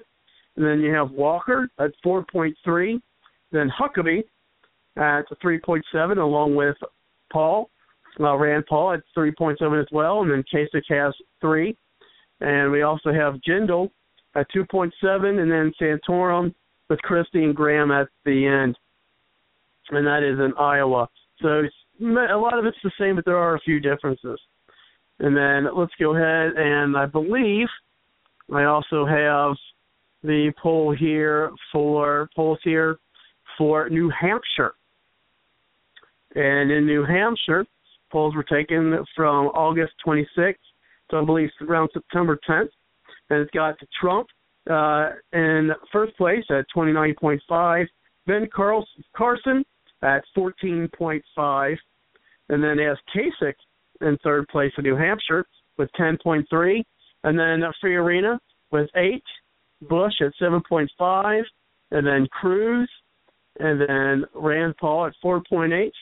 Then Rubio and Christie both have 2.8%, with Walker at 2.5%, and then Huckabee at 1.3%. And then you have the others who are under 1%, which includes Graham, Pataki, Jindal, and Santorum. And then we have, lastly, of these types of polls of the different early primary states is South Carolina. And these polls were between August 20th and September 10th. It has Donald Trump at 34.3%.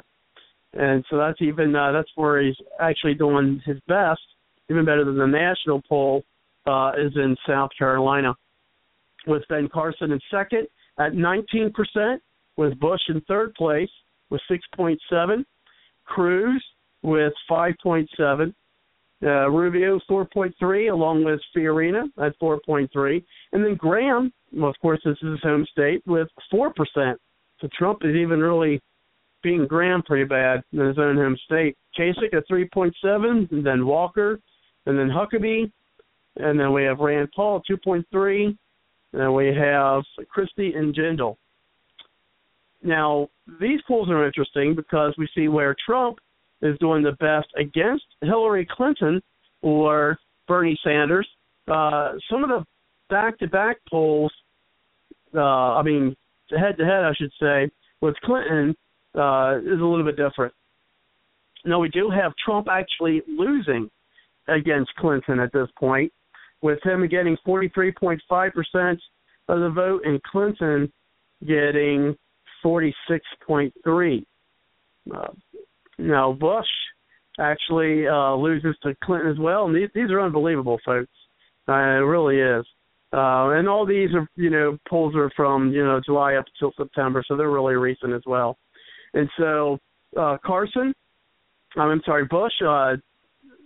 is 44% to Clinton's 45.2%, and then we have Carson with a 44.7%. Carson actually is beating Clinton, okay, by 44.7% to Clinton's 46.3%.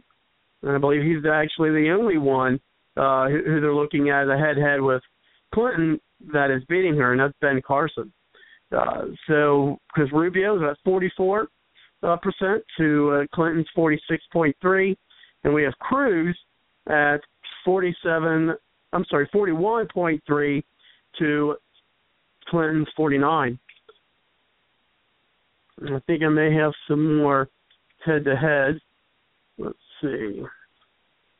Here's more of Clinton. That looks like Fiorina would get 42 against Clinton, 48.3. Kasich, 39 to Clinton's 46.5.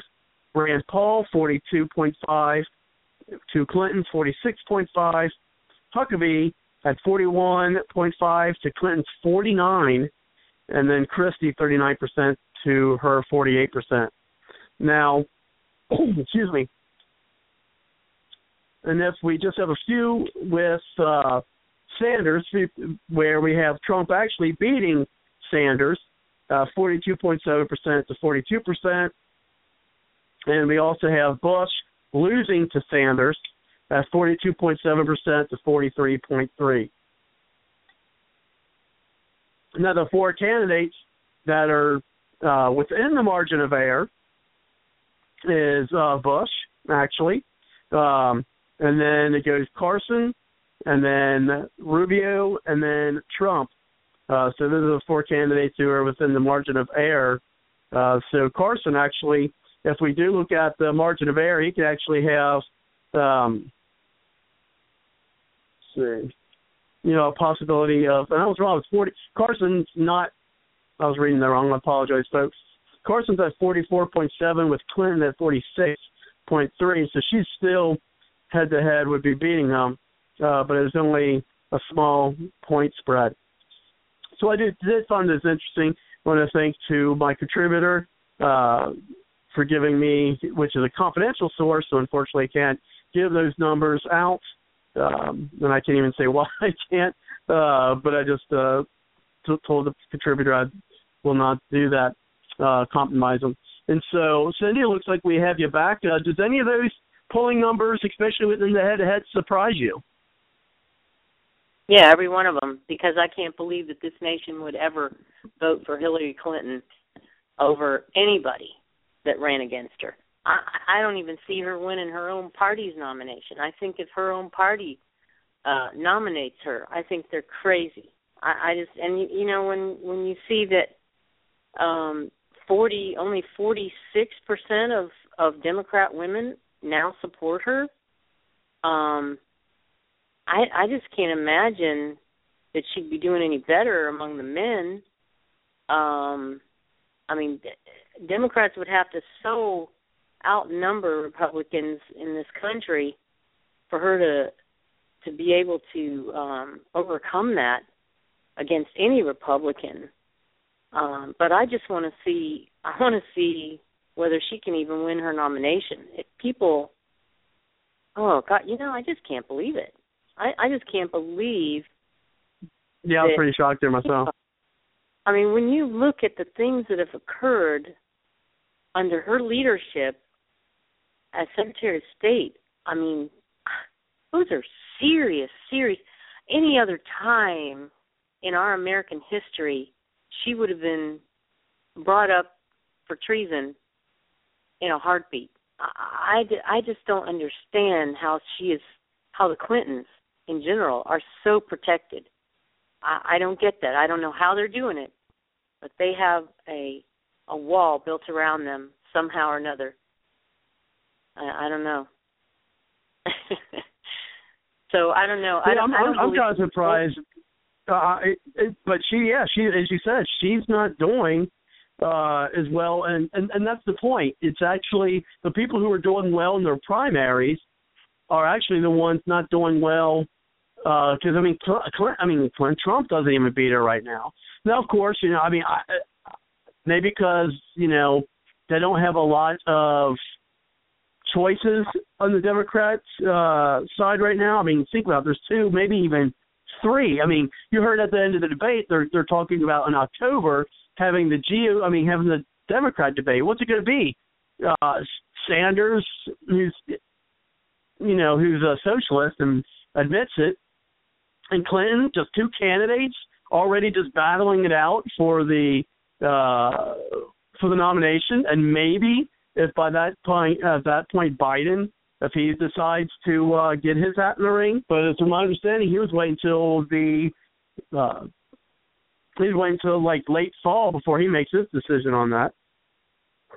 Just from my understanding, still more time, plenty of time. Well, to me, that's about the only reason that Hillary Clinton could win is if everybody else just gets scared away for some reason.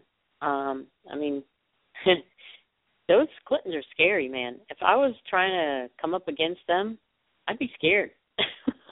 I'd be scared for my life. I mean, Right, Holly, you're correct. You're it's the 13th of October.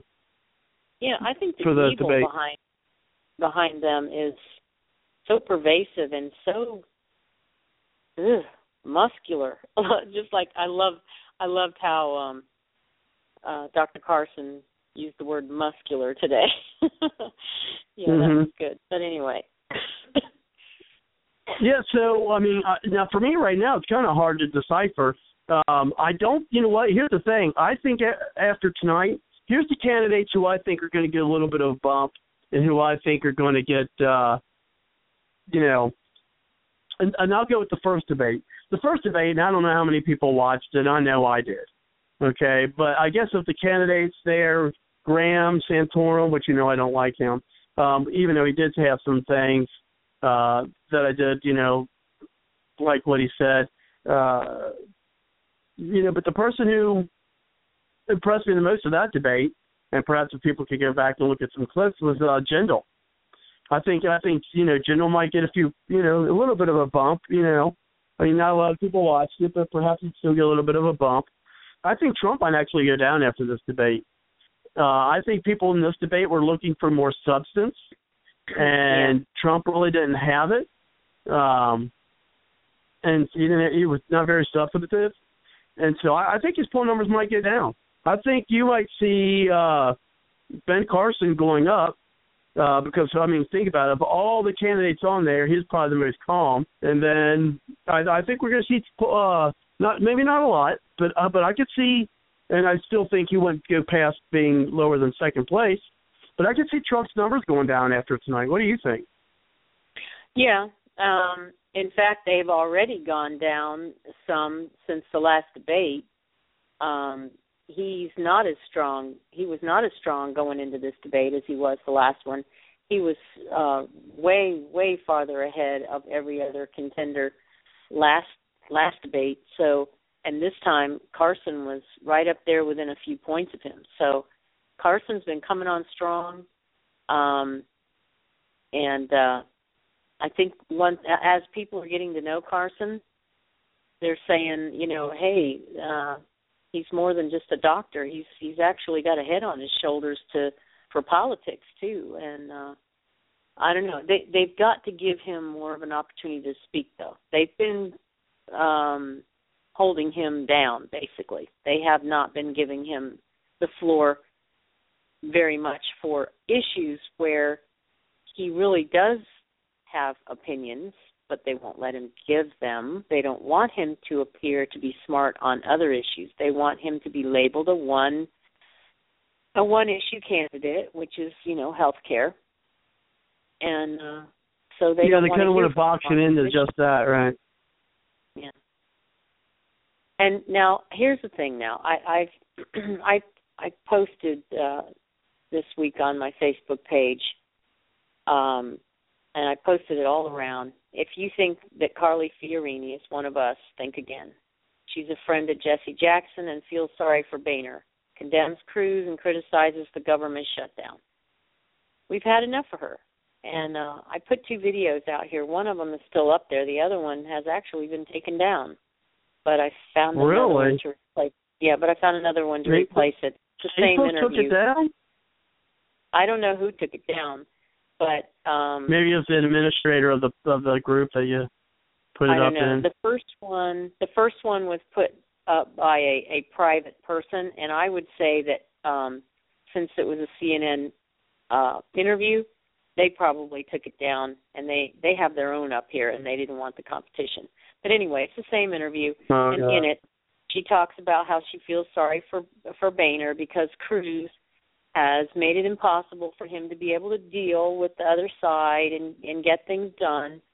And so, you know, that's just indication to me that she's just another go along to get along politician. Mm-hmm. And I understand why she lost her Senate race. That she there was like a couple of things that she ran for that she lost. In fact, you know, she hasn't been all that successful. She seems kind of smarmy, don't she? She seemed kind of smarmy tonight. Am I wrong on that? No, I think you're right. I think she's very smug and self-righteous. Yeah. And excuse me. And I think she's, you know what her paramount advantage is? She has a way of selling herself that you don't really see except for anybody but Trump. And she's been able to sell herself as this successful businesswoman and that she's not part of the inner circle. She's a new kind of politician. You know, the Trump types and the Carson types that aren't from the inside, but she's very much on the inside. All her friends are on the inside, and she has portrayed herself way different from what she really is. And when you look at how she just just gave such a glowing report on Jesse Jackson. I mean, that alone tells you something's wrong with this woman. What's wrong with this picture? So, anyway, I have big problems with Carly Fiorini, and the more Fiorina, the more I get to know her past. Yeah, the more I get to know her past, the more I realize she is not a Trump type or a Carson type, out there, a maverick doing her own thing. She's very much a part of the elitist groups in there, very much a part of the inner circle. So I hope that she doesn't get a big boost out of this. I think she might. I think she might get a little bit, but I think her. Here's the thing. I think what gains she could have gotten from what she has said come out of her mouth, I think the way that she said it is just going to balance it out, and she's really not going to get much. So she did, and she came across as smug. Her body language and her body language, her facial expressions were that, well, I'm better than you. Who the hell are you? Blah blah, blah blah blah. I mean, that's how I got it. I mean, she did say some things that made some sense, but I just, she just seemed so, as you said, smug and smarmy. I did not like her. Yeah, I'm liking her less. I used to like her, but as I'm learning about her, I'm liking her less. In fact, most of these guys, I'm liking them even less as they go along. What I can't stand, and what you see so much of in these debates, is one person riding on the coattails of another person's idea. I'm so tired of seeing people say, the same thing that the other guy said, as if they just thought of it, Yeah. And I see a lot of that in Carly Fiorina. I saw a lot of that in Scott Walker tonight. And the guy that's been on this show before, Todd Daniel Welch, I think that's his name. Yeah. He was a delegate to the convention. Yes, Todd Daniel Welch. He was a delegate to the convention in 2012, and we had him on the show a couple times. And I asked him one time, and I may have said this before on the show, and I just want to say it again because I think it's very important. I asked him why wasn't he supporting, because he's supporting someone else. And I said, well, why are you not supporting your own Scott Walker? And he gave me this big old long list of things that Scott Walker has done while he was there in Wisconsin. And the only positive thing he had to say was the union fight that he had, that he won, the SEIU union fight. And and even that, Todd said that he had to be forced into that. So he's really only the only good things he's done, he's been forced into, and then he has not been a reliable conservative for the people of Wisconsin.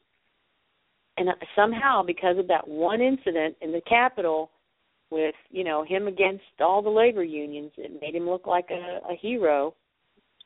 And so he's had a lot of mileage off of that. But it's not really something that that denotes his true political career. So I don't trust him. The more I learn about him, the less I like him too. So I don't know. And Donald Trump went and signed that pledge. Backed down on. He won or he did? I thought he did. No, he didn't sign it. Yes, he did sign the pledge. Yeah, and then he backed down on the parent. Now he says, "Oh, we're going to fund women's issues," but he doesn't say how he's going to do it. Right. And then of course he made the. Now this is the monumental statement that I am so tired of hearing that I'm about up to my neck with it. And I think maybe if somebody says it in my presence, I might actually punch him in the face. But anyway, you can warn people. Yeah. I'm tired of people saying that because of the decision of Chief Justice Roberts and the others on the Supreme Court that gay marriage is now the law of the land. Okay. Oh, I'm so sick of hearing that. I am so sick of hearing that because the Supreme Court does not make laws. Okay. They interpret the laws that are already on the book. Okay, they're allowed to say whether something is unconstitutional or not. That wasn't their argument. Okay, and for them, for people to be going along saying that because the Supreme Court said it, it's now the law of the land. That is so unconstitutional. It's ridiculous. Now you'll remember a couple weeks ago when I read the quote by Thomas Jefferson about the Supreme Court, how he had called them a tyranny of an oligarchy of tyranny, if they ever got that kind of power. And now here they are. We are being ruled by an oligarchy of tyranny, and basically what they say goes. And it doesn't matter what laws our Congress makes. If they don't like it, they're going to declare it unconstitutional, whether it is or not. So anyway, I'm tired of them saying that, and a couple of them said that tonight again. Oh yeah, well, I know Chris Christie's one who says that. Jeb Bush says that. I think Kasich even kind of says that. So those are the ones that come to mind. But all I know is I heard it a couple times tonight, and I was really hoping that Republican candidates would be above that, and that they would know better. That sounds like a Democrat candidate comment, and yet look at all the Republicans. And that's one of the things Jindal said.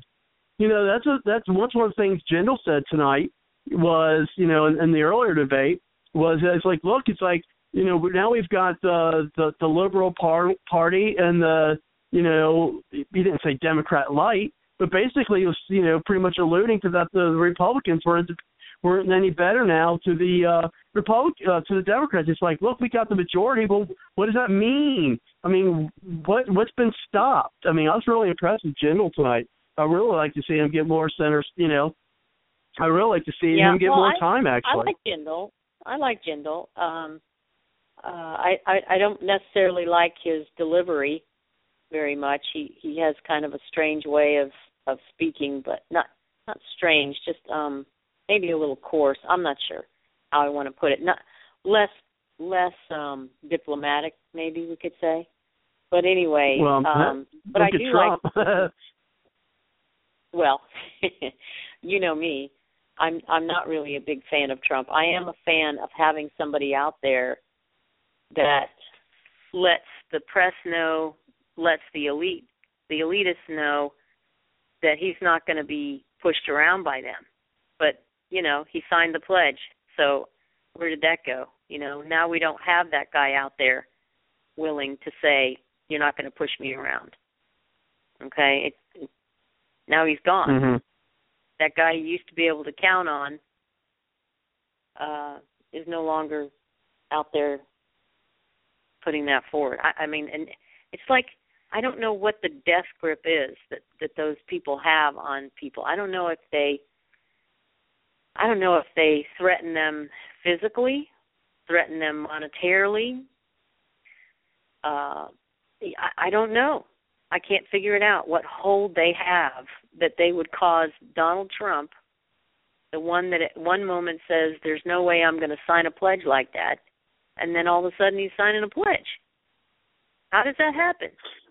A guy like Donald Trump. You know what? I think it's more to the fact that, Republicans, they're not going to talk about the the elites or even the other candidates. I think that Republicans themselves, us, well, I'm not a Republican, but but I mean, is that they were like, yeah, you sign it, because they were getting worried. I mean, and I think that he might have, had his advisor saying, look, you better sign this, because, they're worried. They don't want it where, we have to worry about a third party. We do not want Bernie Sanders or Hillary Clinton being president. And if you go third party, there's a lot of folks concerned that that's what's going to happen. Well, but I don't agree with that. And I don't think that he would have actually run as a third party, but I don't think he should have ever signed any kind of a pledge like that. And so what if they said, we don't want you to run as a third party? If that's what if I want to do that anyway, I'm going to do it, that was his attitude before. If I don't like who you put up as your nominee, if you put up Jeb Bush, I'm coming out as a third party, because we don't need another White House. Right. I mean, and you probably noticed, and we brought this up on the show, is that as soon as he did sign that, the attacks came on, because they really weren't attacking Bush they weren't attacking Trump all that much until he signed that. now that he signed it, it opened up the floodgates on attacking him. Mhm. Well, I probably like the. Isn't he smart enough? Isn't he smart enough to know that that's going to happen? I mean, he's supposed to be so smart. He probably did, but as I said, because the Republicans are probably like, none of the same. As I said, the grassroots Republicans, the ones who are supporting him, are probably saying, "Hey, look, sign this thing because we don't want to have to worry about that. We'll support you if we don't have to worry about that." Maybe his advisors were telling him something of that nature. I think it's the opposite. I don't think it's the grassroots that are saying that. I think it's the elitists that are saying that, because they don't want the competition from out there. The grassroots are about ready to join a third party anyway. Okay, we're ready to start a third party. I can feel some of that. So it's not us. It's not us that's so against this third party thing. It's the Republican. Well, I mean the grass. You mean even the grassroots Republicans? Are willing to give a third party? Yeah, I'm talking about people like you and I. You already left the Republican Party, right? Right. Yes, okay. I have. I'm about to. If we get Jeb Bush as our candidate, if we get another elitist, next in line type candidate, I'm done with the GOP. And I think there's a lot of people out there like us that if there was someone like Trump that came along and started a third party, I can see a lot of people joining that third party. And I think the avalanche of people joining that party would happen so strongly, and there would be so many people falling into that third party that I think the GOP could go the way of the Whigs and be gone. I really do. Well, I think the whole thing. Well, I think the concern is a lot of conservatives didn't vote this second time, because they're so disgusted with the Republican Party. Then now I think they might be like, you know what? Well, we were wrong for not. I mean, I'm not saying I'm saying this, but I'm thinking a lot of them are saying, well, we were wrong for not being a part of it, and now we got Obama again, so now we're going to have to, stay strong and be together because, my gosh, we don't want to have Hillary in there. Well, you would think that, but to tell you the truth, I haven't heard the first person say that they wish they had voted. I have not heard one person that didn't vote for Romney say that they were sorry that they didn't, and they wish they had gone to the polls and voted. I haven't heard one person say that, not one person. So I really, all I can do is go by what I know in my heart and what the people around me are saying. And to tell you the truth, I really think that it's the grassroots conservatives, let's call them the Tea Party-ish people in our party, that would not be so opposed to Trump running on a third party ticket. It is the elites that lost because of they lost their re-election bid because of Perot.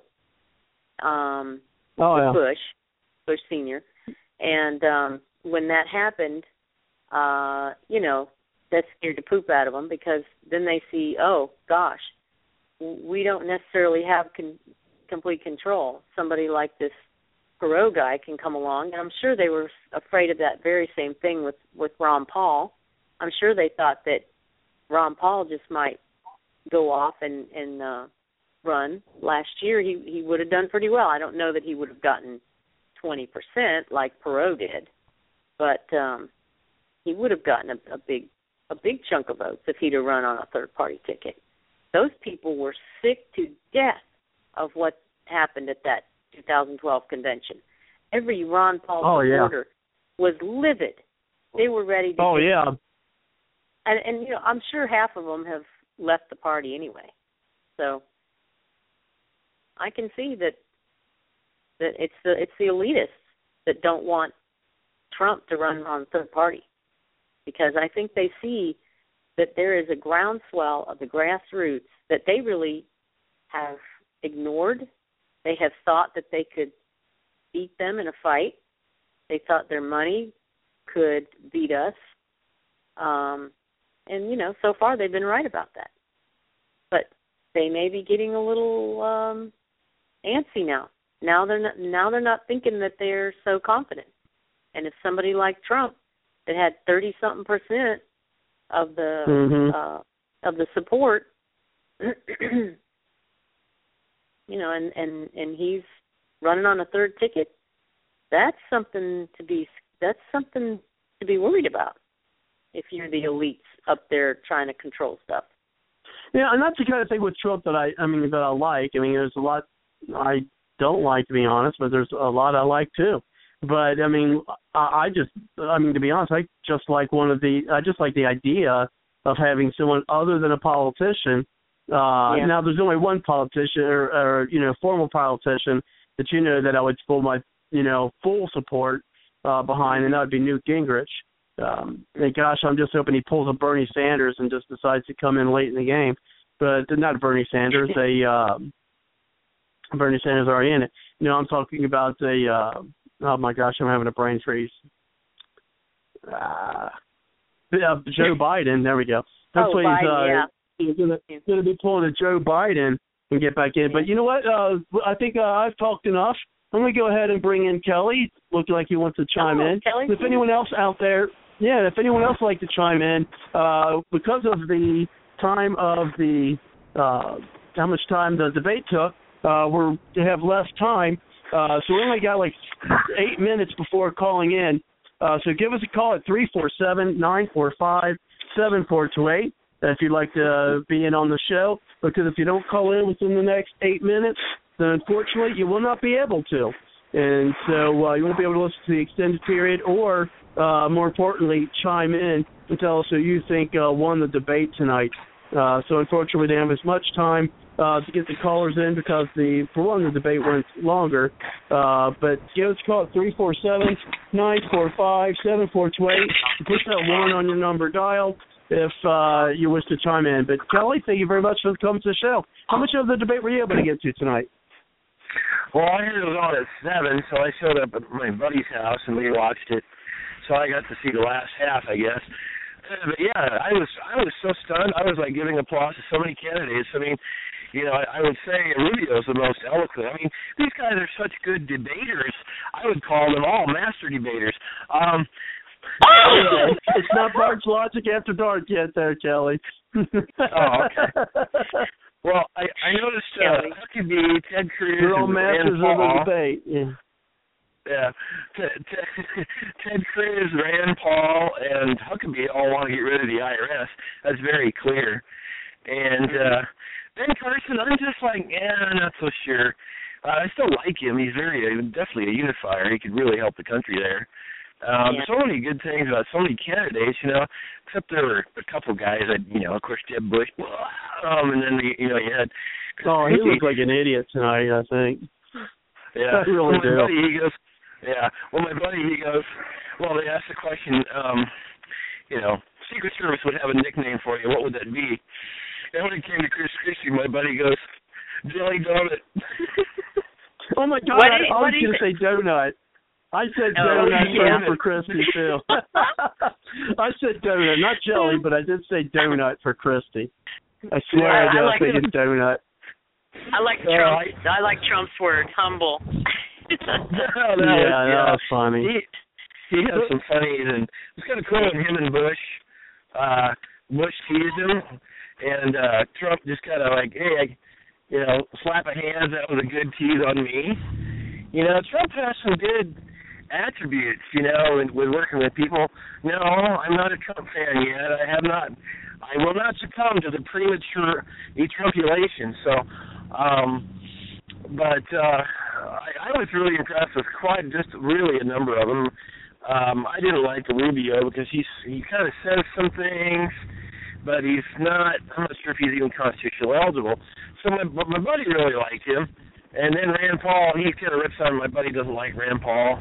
But he did bring up that if we're going to go to war, we have to have a constitutional declaration of war. Is he the only one that gets the Constitution? Well, Ted Cruz does. Definitely Ted Cruz does. But it's just like, I knew this. Did you know that Justice Souter was appointed by George Bush Sr.? The guy's a freaking flaming love. What the heck? Anyway. I think I'm there with you. I might leave the party. Well, wait a minute. I left the party years ago, but that's another story. Let's see. It's kind of starting to weed down. What's his name? That guy from Texas. Rick Perry? Yeah, Perry did. Yeah, Perry did. He bowed out. But what's interesting is somebody did a YouTube video on him. Fake President Network, and they did this. He was like in a library, and he says, "People think I'm not very smart. Well, I don't have a big vocabulary that I don't know. That I've read that big book that big book of words." The dictionary. I think I've seen that. Dictionary, yeah. But he didn't say that big book of words, and these people, it was called the Fake Politician Network. You can watch those YouTube videos. Of course, it was Ron Paul biased, but it was hilarious. Anyway, the facing reality, I think Trump, if he gets Iowa, New Hampshire, then South Carolina, it's over. He's way up high in Florida, even though the Jebster, that's where Jebster's from. But didn't they say that, Kelly, about Romney? And yet on came Gingrich with Georgia and South Carolina, and I mean, wasn't Romney like ahead in Iowa and New Hampshire, and looked like he was just gonna, run away with it, and then along came Newt? Well, yeah, South Carolina was definitely Newt's state. I mean, that was a no-brainer there. Yeah, Trump is up in South Carolina right now. He's what? Trump's at third. Let's see, in South Carolina, Trump's at 34%. Yeah, 34.3% in South Carolina. Well, is it 12 or 13 candidates up on the screen tonight? Well, there was 11, but then there was the debate at 6 to 8 o'clock tonight Eastern. I mean, 13 candidates or 12? Oh, there's 11? No, there was only 11 on the stage tonight, but I think there's 14 candidates altogether still in, right? Well, real quick, folks, real quick, for those in the chat or anywhere else listening in, it looks like you got to call in within 2 minutes, or you're not going to be able to hear the extended period of the show, or being able to chime in if there's anything you'd like to say, especially who you thought won the debate. We will get to that discussion a little bit, if we can even be deciphered who won, but at least you can give us some of your ideas on that. Maybe if there's some points that you really liked that you heard tonight, give us a call, 347-945-7428, and then, of course, hit the 1 on your number dial if you'd like to chime in, and that'll let me know that you want to get into the show. So just hit that 1 button. And so you only have about 90 seconds left to call in at 347-945-7428. And so speaking of that, I'm trying to decide. I got a wager for you guys. Have you guys watched anything on the Fox? Have you watched anything on Fox News yet about their take on who won, who lost, whatever? Absolutely nothing. I have not watched Fox News, and I couldn't say. Good. Then let's have a wager here. How many will bet against me? How many will bet against me if I say they're all going to claim that Jeb Bush won that debate? I'll bet against you. I won't wager against you on that. You won't. Kelly, who do you think they're going to say won the debate, Kelly? I didn't get to see the first part of it, but Jeb came across okay. But if they want to bias him, they will. That's, of course, all right.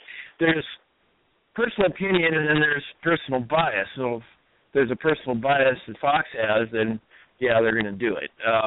Yeah. But I think you're going to say either Bush or Rubio. That's my guess. Well, Rubio was stunningly affluent. Rubio was stunning. He was. Yeah, he was actually better than the first by far. Yeah, Forlini. Oh my gosh, I think he did good at both. I think he did good as well. Fiorini, well, yeah, we talked about Fiorina, whatever, before you came in. What were your thoughts on her? That and see if it kind of coincides with what Cindy and I were thinking. Well, she's phenomenally eloquent and from the heart. I mean, she was pulling my heartstrings on one of her dialogues. I'm like, wow.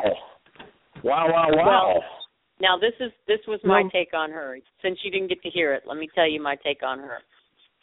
I think she has a good speech writer, and she memorized a lot of stuff to say tonight. I think that, if you look at her past, her political past and her personal past, her business past, she is nothing but an elitist. She has sided with Boehner in the fight against Cruz with the government shutdown, and she actually said she felt sorry for Cruz because he had to deal with that Tea Party type Cruz all the time, and other other conservatives in the House, and she also gave glowing what is that background? How wonderful. That's not me. And she gave glowing accounts of how wonderful Jesse Jackson was too. And I've been doing some research on her, and she's not who she portrays herself as. I fully believe she's an elitist. She's in with the Washington crew, and although she has her spiel and her talking points down very well, I don't think she is who she's portraying herself as. Oh, she's being a politician then. Yeah. Well, it's worse than wow. that. It's worse than that. I mean, when you suck up to a guy named Jesse Jackson, I mean, there's something wrong there. What's wrong with that picture? Wow. Yeah, I thought she's kind of smarmy tonight myself. I think she's kind of smarmy tonight. I mean, really, I think you really said it. And kind of smug, kind of like I'm better than you kind of attitude. And I can't stand this kind of people, to be honest, both inside and outside of politics. But, I mean, yeah, as I said, I'm not a big Rubio fan, especially when it comes to immigration. Who knows, maybe that's just the only problem I have with Rubio, is I really do not like his stance on immigration. But, so, as I said, the jury's still kind of out on me on who won the debate. I would like to say that I think Ben Carson did a really good job. I think he's going to see some of his points go up. Is it just me, or did he seem like he was the adult in the room? Yeah, he always seems like the calm adult. Well, he's a unifier, and unifiers try to avoid conflict. Rand Paul and Jeb Bush went at it for a while. You notice that one? And Christie was going against somebody. Who was that? Anyway, I think they both went against Rand Paul, kind of ganged up on him, and it was a back and forth banter. I thought that was interesting. Oh, well, it was about marijuana. That's right. It was about marijuana, and what's funny is Christie. Oh my gosh! On one hand, he says states' rights, but it was a marijuana issue, and then on the other hand, he says basically no federal. When he went into this double-mindedness about states' rights, war on drugs, yeah, federal war on drugs, dude, you can't say both out of your mouth. And I just think I said, you schmuck, you're contradicting yourself. This is really ridiculous. Jeez. So there's a certain crowd, I think. It was funny when Jeb Bush did say, hey, about 40 years ago, I did marijuana, and it's not fun to admit that, but maybe my mother finds out about that now. Yeah. Oh, come on. Barb knew that a long time ago. Yeah. But, I just think I was not as impressed with them this debate as I was last debate, and I think part of the reason for that was I think that CNN's moderators were rude, and they were interrupting people in the middle of their thoughts, and they were purposely doing that to keep people from making good points. And I think they were favoring certain debaters and giving them more floor than others. And they were favoring and what? People who Cindy? should have been most with the most press time should have been Trump and Carson, and yet they were two that had almost very, very little compared to some all the elite ones. They were giving Christie all kinds of time. They were giving Walker time. They gave, not as much, but they gave Jeb Bush an incredible amount of time. Oh, yeah. And then they were giving Rand Paul a lot of time for some reason. I don't know why, but I noticed that. Yeah. Well, every time they gave Rand Paul time, is just they just want to try to blast him, I think. Well, yeah, I don't think. Yeah, the two people. I don't think they gave the two people. I thought that they got. I mean, I think they gave Ben Carson more time than maybe a few other candidates, and rightfully so. But I think the candidate we heard the least from was Mike Huckabee. Yeah, but when he did speak, it sure did make a lot of sense. What about the governor of Ohio? They didn't give him much time. Yeah, Kasich. You're right. Kasich didn't get a lot of time either. Yeah. But you know what? Those guys were out on the fringes. They were out on the ends. They were on the fringes. And, yeah, maybe they shouldn't have gotten as much time, But when you look at the difference between the number two and the number one and the number two and their poll numbers, and then you go down to number three, he did not warrant, just because he was third, he did not warrant that much time with 9% of the vote, Not that much more than all the other candidates. Well, they wanted a fight. I think they wanted to have a fight, and they got it.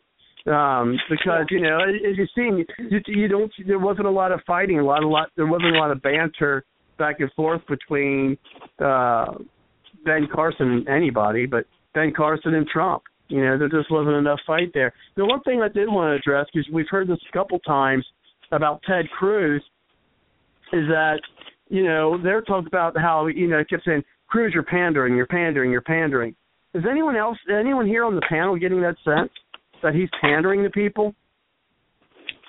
I'm sorry, who are you talking about again? Ted Cruz. Oh, no, I don't. No, I don't think he is that. I think he's about as far away from that as you can get. What do you mean by pandering? Well, just kind of saying what he thinks people want him to say, because he's Ted Cruz, and kind of living up to his persona, You mean kind of sucking up?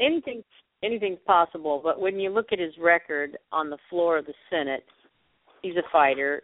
He's been a fighter. Now, it could be said that, well, sure, he can afford to fight because he knows he's going to lose anyway, because he doesn't have enough conservatives behind him to really get what he wants. So basically, he can. It's just like the same thing Boehner does. Boehner talks the talk. I'm going to do this, I'm going to do that, which is all these conservative things. But he knows that none of it's going to pass in the Senate, and so it's like he can do it and not worry about it really happening. You know what I'm saying? You understand what I'm saying by that?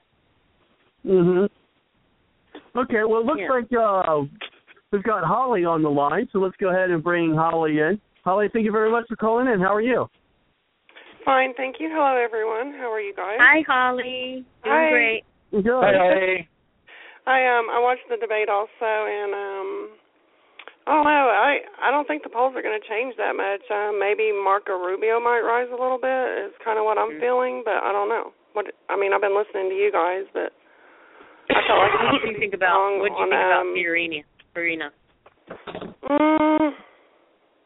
I don't think one way or another about her, other than there was someone on the show just mentioned that there was a heartfelt moment. I kind of felt that too at one point, and then I did like the way she told Christie that her and Trump, that records do matter. I did like that because it does matter. Their backgrounds do matter and their records do matter. But I don't really see her I don't see her as being presidential, I guess is what I'm saying.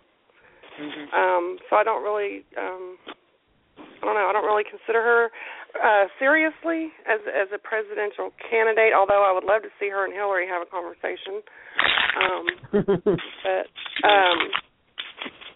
But I mean, I don't know. It's still early. I still personally don't have a dog in the fight. I'm still trying to find that one that I would like to give my vote to.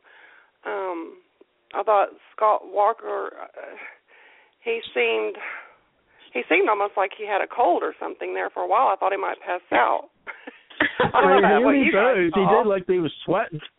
Or something. Well, But then in the end, he kind of came back strong. Bush just seemed like, I don't know, like he didn't seem very presidential to me at all.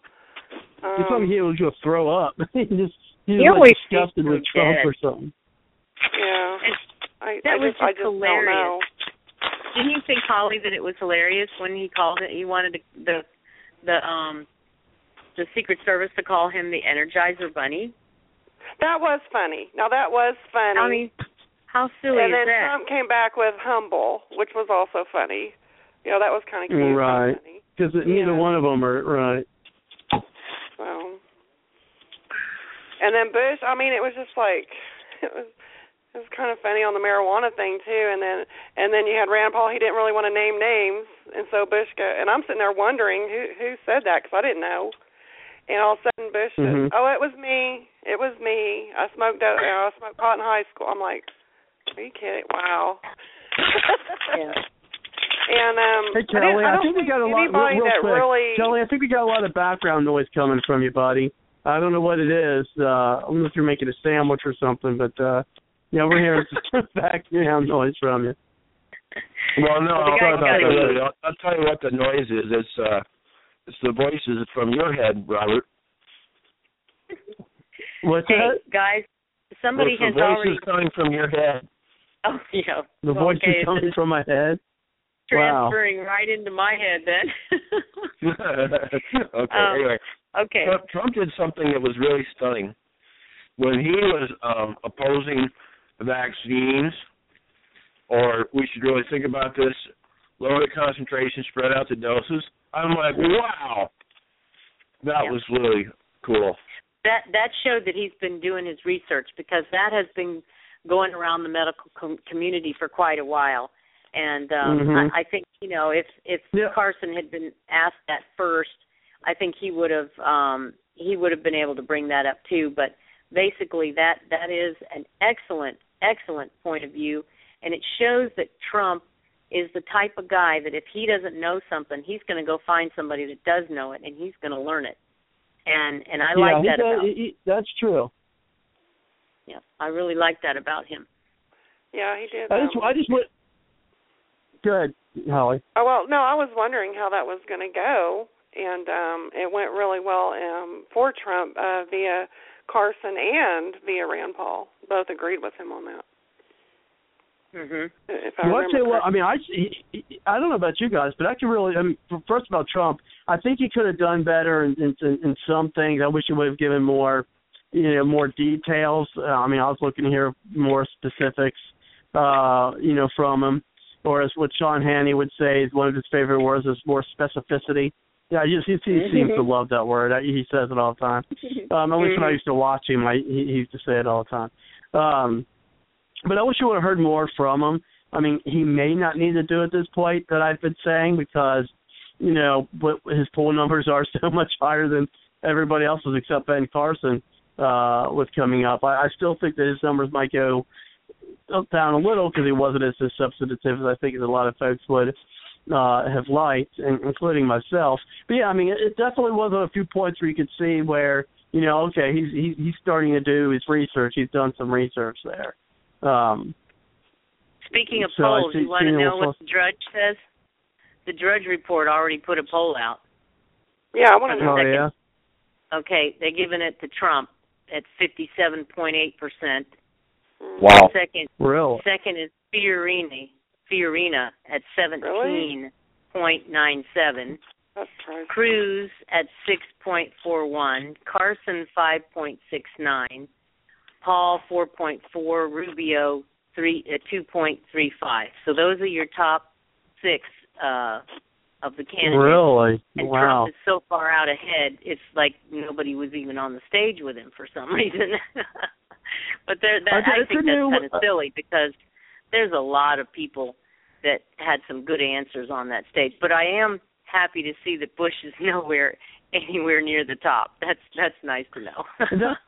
And I want to ask this, since we have the two ladies on here. Now, one of the big controversies about Donald Trump is what he said about women and things of that nature.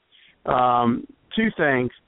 How do each one of you feel about what Trump has said about, some women? And 2, do you think if it was against him and Hillary Clinton, do you think that some of the things that he has said about not women in general, but maybe about certain women, that's would hurt him in the general election and with the women's vote? What do you think, Holly? It doesn't bother me one way or the other. If it's a male or a woman, and you're kind of in a competition with, it's just, it comes with the territory, I guess is what I'm trying to say. If you put yourself out there, you better be ready for it, type thing. And I don't see where I don't think Donald Trump is against women, and that's what some are trying to portray him as, and I don't see him that way at all. Right. Well, I think that it's not presidential. I think when you go around making comments like that, it's not presidential. I even made some tonight about people that I was like. Yeah, and in a way, it's kind of like, you remember how Rush Limbaugh used to make fun of Hillary's daughter, Chelsea Clinton. Used to make fun of her, how ugly she was and everything. I just thought that's just not appropriate to go after someone's looks or anything like that. Now, if he wants to go after their behavior, I'm okay with that. He can say whatever he wants to. But saying crass words about someone's looks or their sexuality or something like that, I think that's way below a presidential candidate. I don't think he should be saying stuff like that. What he ought to be doing, though, what he should be doing is developing some very intelligent comments about these people, about how wrong they are politically. Forget their looks. Forget that Rosie O'Donnell is trash. She's trailer trash. Who cares? What I want you to do is expose her politics to me. I don't care what she looks like. Don't give me these stupid comments, and calling her names and stuff. That doesn't mean anything, and it's not presidential.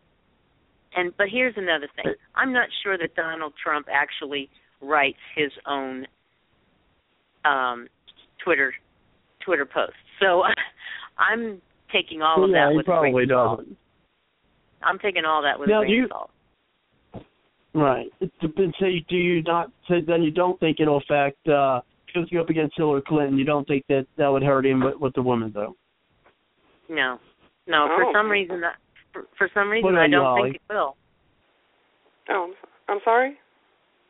And what about you? You don't think if he was to run up against Hillary that? No, I understand what Cindy's saying about it. It's not really presidential, but I think people in America, a lot of us are really, just so fed up with the political correctness at the same time. So, but I do agree, it may, and he's been mischaracterized too.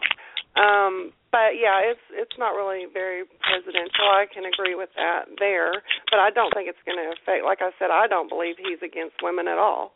I don't think he has a problem with women at all. I think he really likes women. Well, yeah, look at years ago when it was McCain and Palin. I mean, he had Palin over and all that. I mean, he's not against women, but he's in the same ring with for Carly and everything. So, it comes with the territory there. And then, but I see what Cindy's saying is she'd rather hear more intellect than that. But I don't think it's going to affect. It may affect some women, but I don't think the overall. I don't think so. See, don't make a comment about how ugly she is or what she looks like or that, she's unattractive or whatever you want to say. You don't who cares what she looks like? That's not the issue. Bring out if you would have me. said it about a man, we wouldn't even be having this conversation, Well, exactly. That's true. But tell me what That's a very good point. Fiorina it really is. Tell me what she really is. You go find out what she is, and then you tell everybody else what she is, because that's what I've done. I've gone and done some research. I've listened to her speeches. I've listened to her interviews on news shows. And to tell you the truth, this woman is very clearly an elitist. Oh, I don't even know. I honestly, I just don't really care. She's not even on my radar. Yeah. Even though I still don't have a I'm dog afraid. in the fight and it's still early, I'm not even looking at her. I mean, it doesn't say I won't down the road, but right now it's just like I'm not even really paying attention to her that much. Well, I hope that everyone else is feeling the same way, Holly. But I have to worry about it when I see this Drudge poll come up here, and she's in second place after that. And first of all, she worms her way in without even how did that doing happen anyway? Well, I guess everybody just decided she won that first debate, and so and I have to admit, if I was a person, a pundit, I would say she did win it, but she didn't go high enough, or she didn't get herself out of her place where she was.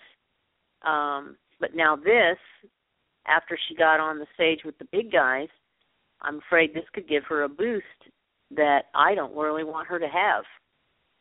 But once you get a boost, then you're the target, and so maybe people will bring out these things about her that I've already found out, and she'll lose that support eventually.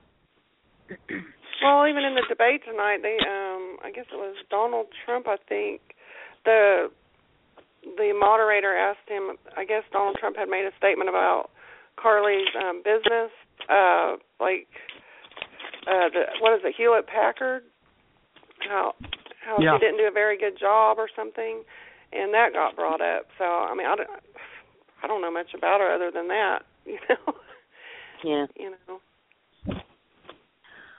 Well,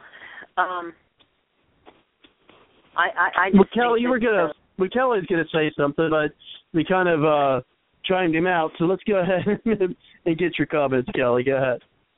Well, I sure hope that they never ask me what I think about women. If I'm a presidential candidate, I'm going to say, well, got older sisters, I think women are great. In fact, I really like women. I like them. I like to be around them, tease them, kiss them, touch them. I came out of the closet. I'm a lesbian. Of course, I would do that for sheer entertainment, knowing I probably wouldn't win as president. But, speaking of women and Chelsea Clinton, do you guys know why?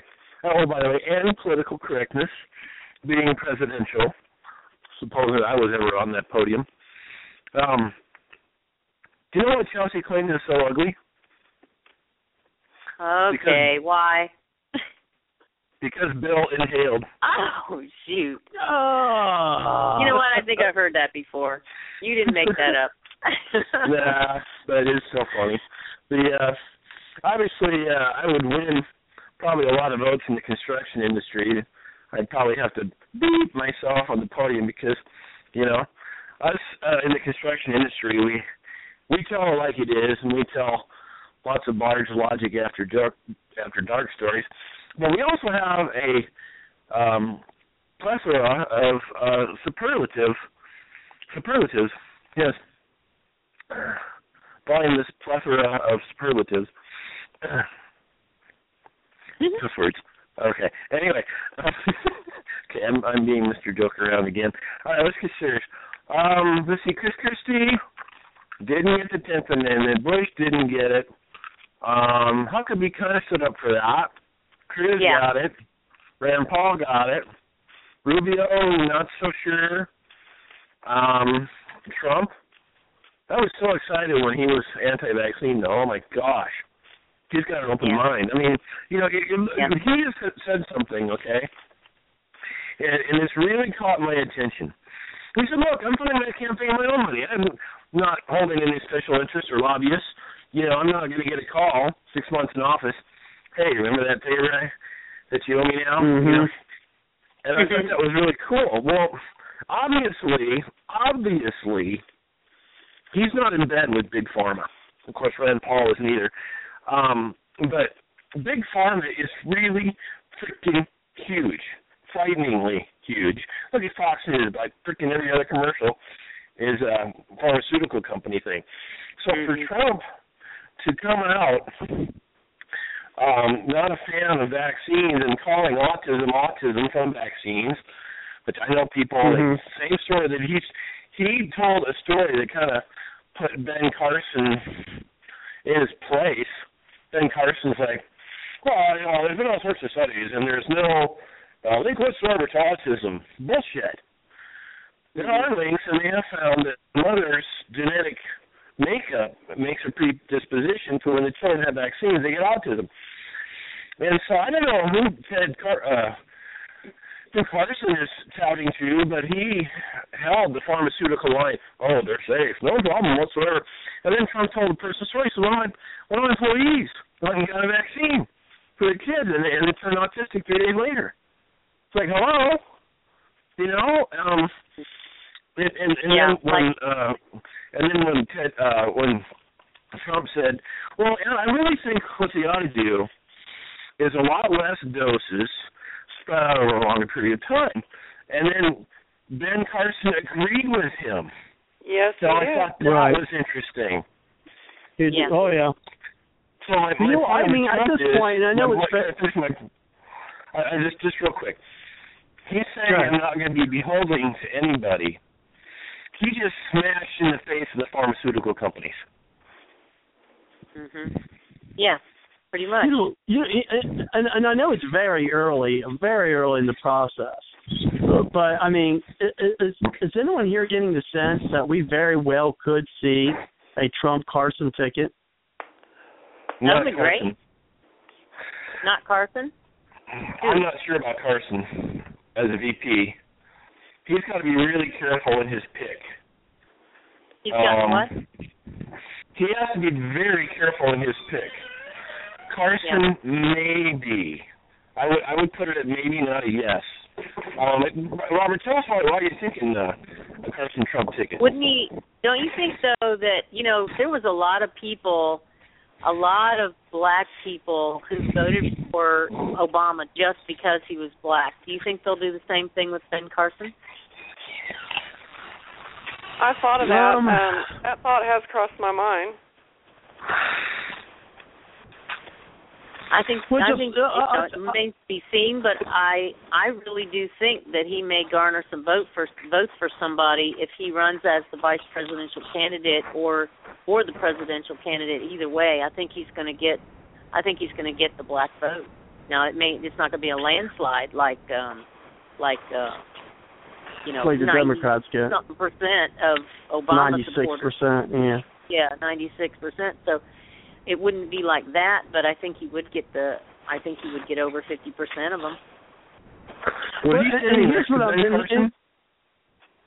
And here's why I'm thinking. You know, as I said, it's very early. I mean, I've been saying to coworkers and stuff like that. If you really think who really is going to end up being the nominee, and you might laugh at me because he's so low in the polls right now, but we'll see. As I actually could see Kasich being the nominee for the Republican Party. Just let's remember that I said that. You know. Okay. All right. Well, I'll remember you said that, but you remember I said this. I hope not, because I think he's one of the inner elitists. I think I'm not disagreeing with you. I just think because he's center right, he's from the state of Ohio, he's a governor. So I mean, you know, so those are some of the talking points that, you know, I think the so-called conservative media is going to tout, you know, and start saying how he'd be the most electable. But to answer your question though, Kelly, about a Carson, you know, a Trump Carson ticket. Yeah. Well, Because I think that because for Trump to, I would say, give even more credibility to himself being the nominee is to pick someone who is also an outsider, not a career politician, as his running mate, so they could say, we are the anti-establishment, we are the anti-government, we are the no formal ties with government ticket, to bring this country back. We've had career politicians running this country for how many years, and look where it's gotten us. You've got a purely non-political career ticket here, and that's why I think and by him picking someone who's a non-politician as well, can kind of prove his point that we should have folks who are not politicians to bring this country back. Well, there's something about Trump. If you look at The Apprentice, the show, you're fired. He finds people with real positive attitudes and gets stuff done. Ben Carson's upbringing, difficulty to where he's at now, he's got a real positive can-do attitude that I think Donald Trump may actually personally like the guy. Well, and also, I'm glad you brought that up, Kelly, because they've made little jibes at each other, but Carson has not attacked Trump anywhere near what the other candidates, including Carly Fiorina. Think about it. She's supposedly the other, non-establishment candidate or non-political candidate, right? And she has attacked Trump much heavier than, and Trump on the other hand. What has Trump really said that bad about, about Carson? They've had little jibes here and there. Right now, let's be honest, nobody can touch them. Together, they've got 50% of the vote. You know what I mean? Over 50% of the vote in the primary right now. Do you know it's illegal for? She'll just drop out. Do you know it's illegal if Trump approaches? I believe it's illegal for Trump to approach Carson and say, "You drop out and be my VP." I think that's illegal. But there's a long-standing tradition, and it's tradition that only after you win the primary do you pick your VP candidate for whatever reason. Mm-hmm. So who knows? I believe Carson was standing next to. He was standing right next to Trump, and Ben Carson agreed with him that a smaller doses spread over a longer time on the vaccines. I thought that was pretty cool. He agreed with him. That shows a lot about Carson's character. Yeah. Here he is on spot, having an odd-line position. Yes, vaccines, they're all safe, no problems with autism. But then he listened to Trump, and he got it, and he humbly said, I like that idea. Even the hand motions. I agree. It was really, it sounds a lot about Carson's character. I got to bet it's nuts about Ben Carson. So I would prefer, if Trump's going to win, which, I'm getting to the point of a consolation, if you will, or, by default. Anyway, I'm coming to one of the VPs I would like is either Ted Cruz or Rand Paul. Why? So that they can sit down maybe daily with Donald Trump and say, here's the Constitution. Here's how things should be done. Here you go. Here's another lesson from history. Here's some case law. Here's the thinking way back, blah, blah, blah, blah, blah, blah, blah. So Donald Trump would get it. That actually happened tonight on the debate stage because Donald Trump was talking about, I believe, the 14th Amendment, and they actually took it over to Rand Paul, and he agreed with Donald on what he was saying, and he clarified it. Wow. Okay. Well, see, that's what I'd like to see as a VP, somebody that, I just can't, Jeb Bush did it again, and it really pissed me off. It's like, freaking really? I'm going to improve this holiday. It was like, whatever. Everybody says that. That's an all undertone that we're very familiar with. But, we're going to improve this holiday. Oh, really? I'm trying to think. I'm about ready to quit all parties and change my legal name so without a question, I win the presidency. I know what it was about. It was over immigration and the ones that come over illegally and have the babies here. That's what it was. Right, the baby born, yeah. Mm-hmm. Well, yeah, and how it is go ahead, Holly. Well, no, Donald Trump, somehow it was brought to him regarding the anchor baby. Illegal, yeah. And he said, well, no, I don't believe that's right, and it'd probably have to go to the courts and everything. And then I think it was Farina or maybe it was Christie. They were like disagreeing with Trump on it, that it would just take too long and too much. And then it went over to Rand Paul, and Rand Paul actually agreed with Trump on it and said this is how it should be done, because originally the 14th Amendment was blah, blah, blah. Yeah, It has been changed. And there are a couple of different viewpoints, judicially speaking, too, on the accuracy of how it's been adjudicated before in the past. So it's not a slam dunk either way. Trump is right to question the anchor baby thing. Yeah. Mm-hmm. Well, my question for Trump is how much does he love the Constitution? Is he, okay, yeah, I love the Constitution. Right, whatever. Do you really know it like Rand Paul and Ted Cruz do? Are you Huckabee's someone on it too? Is it pouring out of every pore of your being, we've got to follow this is what made our country great? Or is it, that's just a good idea? Where is he at? That's what, Ron Paul was obvious.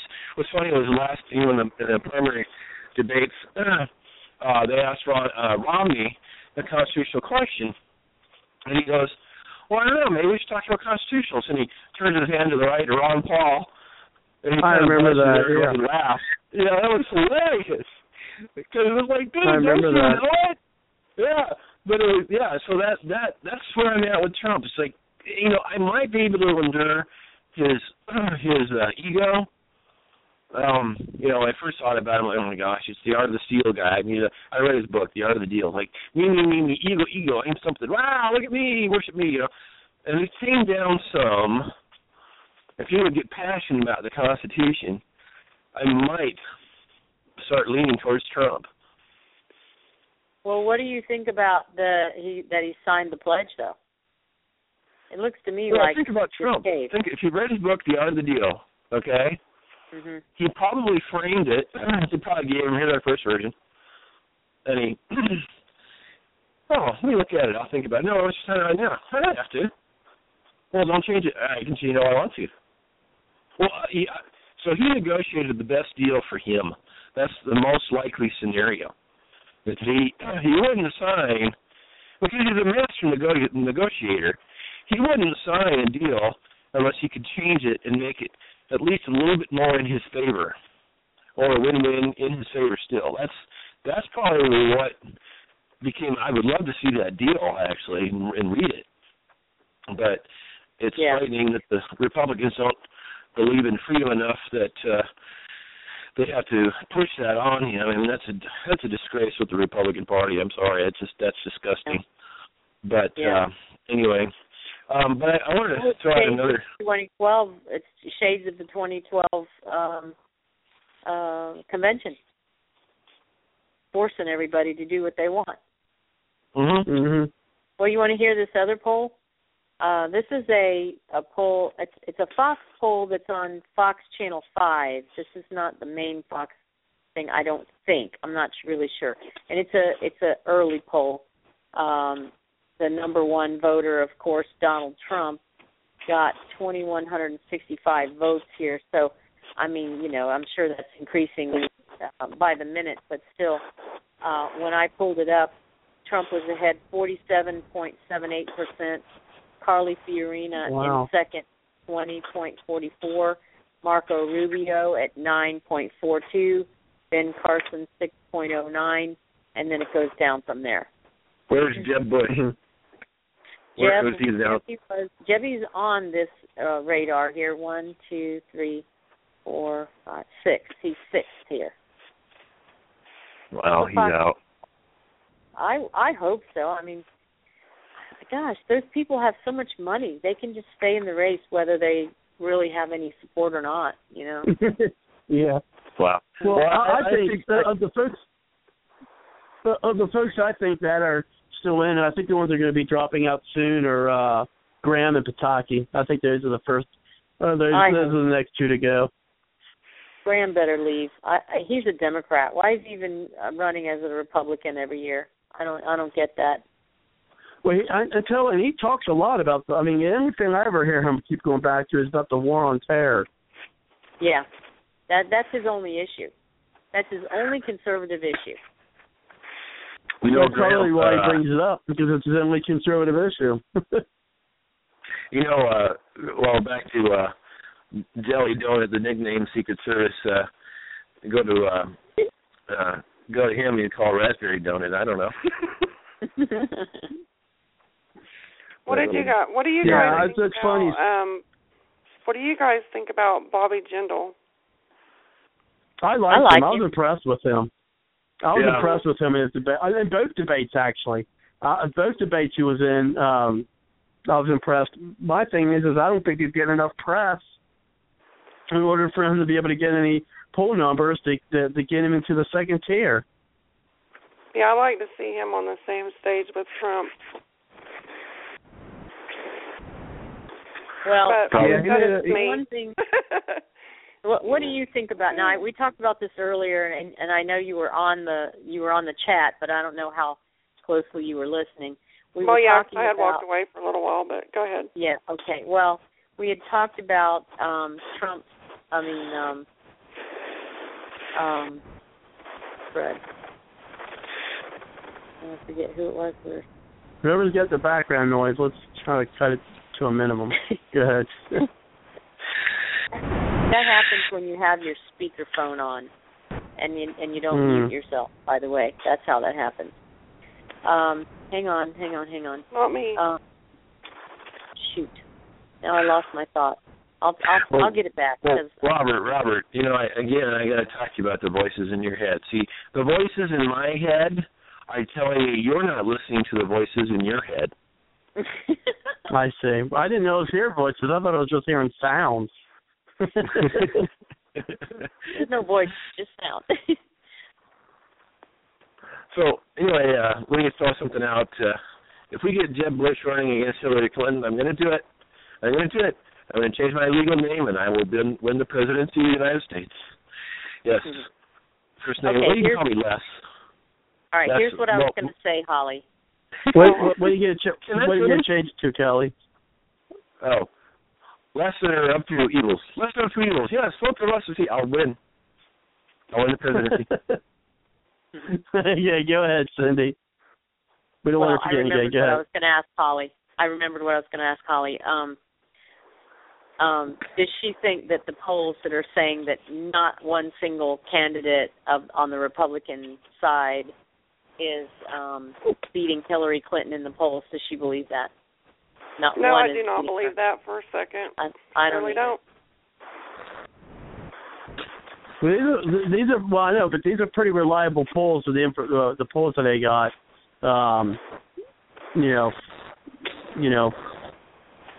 so they come from a reliable source. I was talking to the person earlier tonight after the first debate before the show, and they were giving me some, giving me the polls. But I'm just as shocked as anyone else.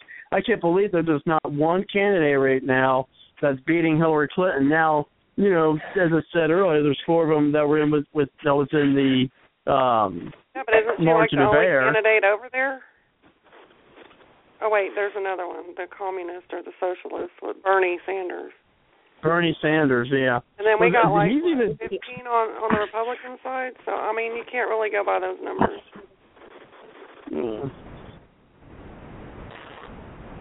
No, I don't care. I don't care who's doing the poll. It's just not. It's just not believable to me in my head. I just cannot believe.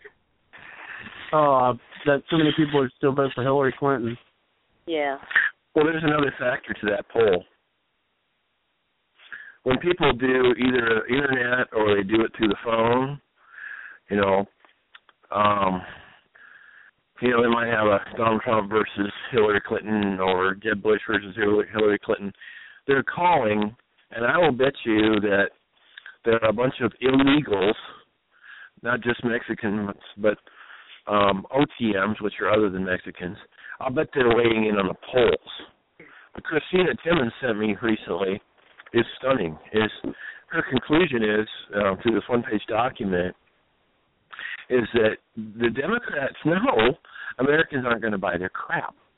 And so what they've been doing is trying to get illegals, California getting flooded, they're getting illegals to vote for the Democrats. That's why they want them in here so bad. Because so that poll may have a certain segment, maybe 5%, maybe 10%, maybe some of these polls focused Latino areas that biased Hillary over any Republican. Yeah, they might be totally calling sanctuary cities, you know. Yeah. Well, not only that, but you can poll whatever your focus group can be. It can be super voters, it can be non-voters, it can be voters who rarely vote. You can pick and choose who you want to put in your poll, because that all of that information is available. To me, right. I want to pick a poll. I want to do a poll, and I want to include all the super voter phones. Well, Cindy, also, I think they showed Hillary at a event or something the other day, and they showed that the room was almost empty. Like, I don't see her filling a stadium like Trump did in Dallas. No, she's not filling anything. Yeah, I was 18 with 20,000 people. She can't even fill a McDonald's. Yeah, I don't believe that poll. Okay, well here's another poll. Newsmax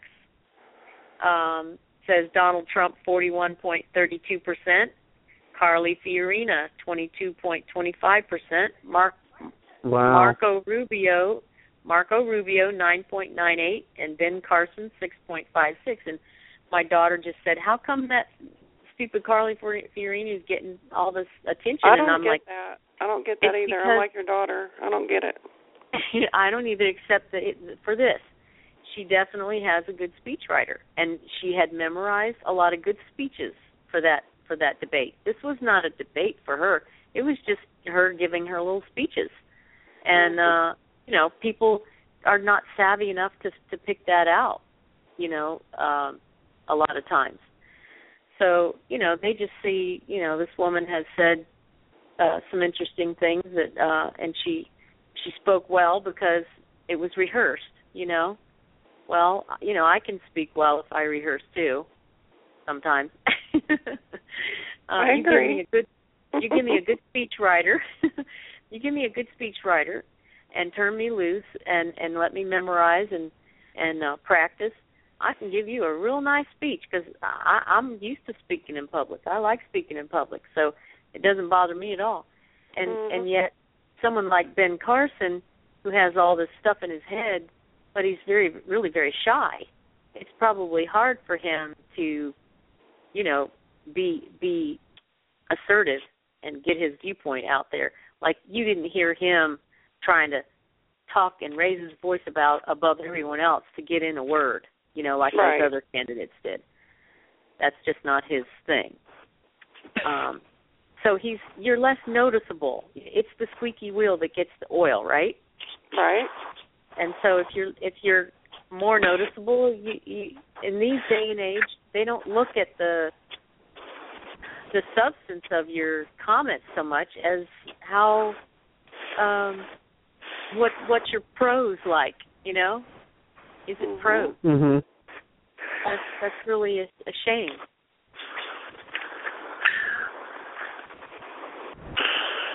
We only have about have about 6 minutes left before I got to close things out. So let's go ahead and give each one of you a couple minutes to give your final thoughts for tonight.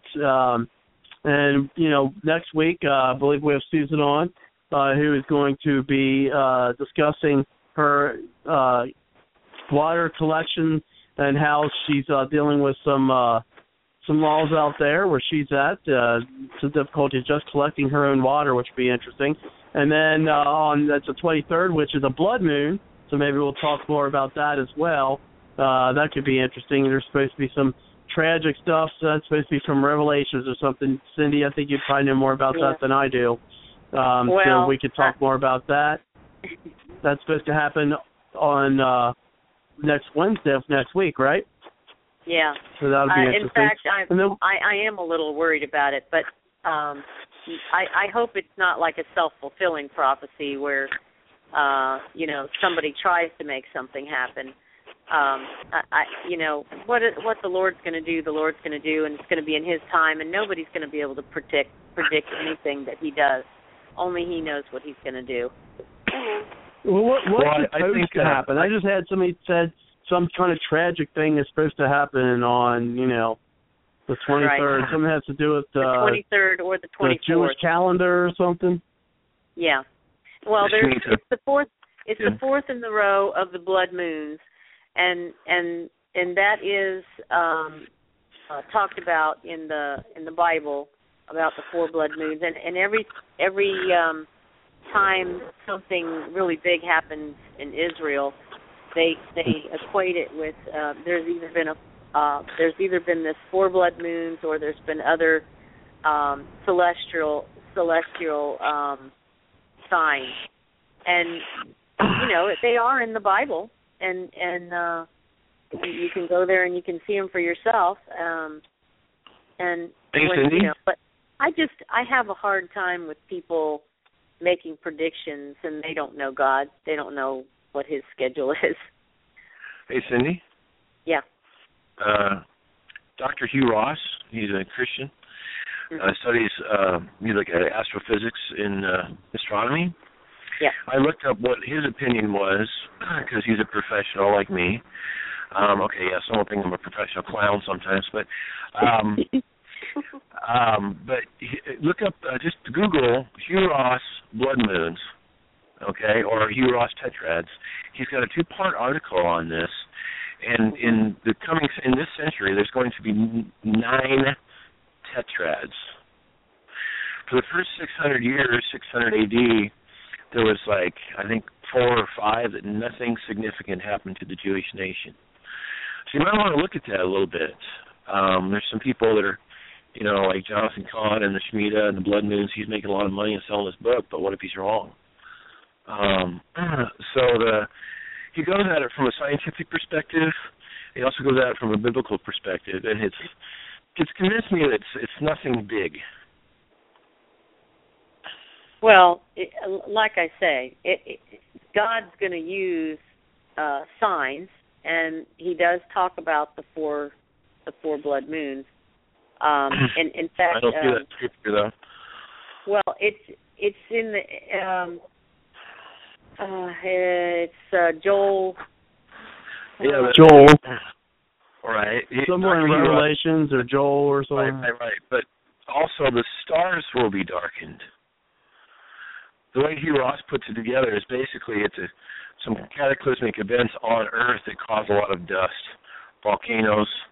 Like here in California, we get so much smoke. Sometimes you can't even see a mile. It's that bad. Sometimes it's down to half a mile. Story. I used to live out there. That's a true story. But you might want to just I lost my voice. I just one night staying in LA, I lost my voice. The air was so horrible. Yep, smog. Yeah. So you might like that when you research that. We'll talk, and then I may have actually booked this twice again. I don't know why I keep doing that. Poor Karen.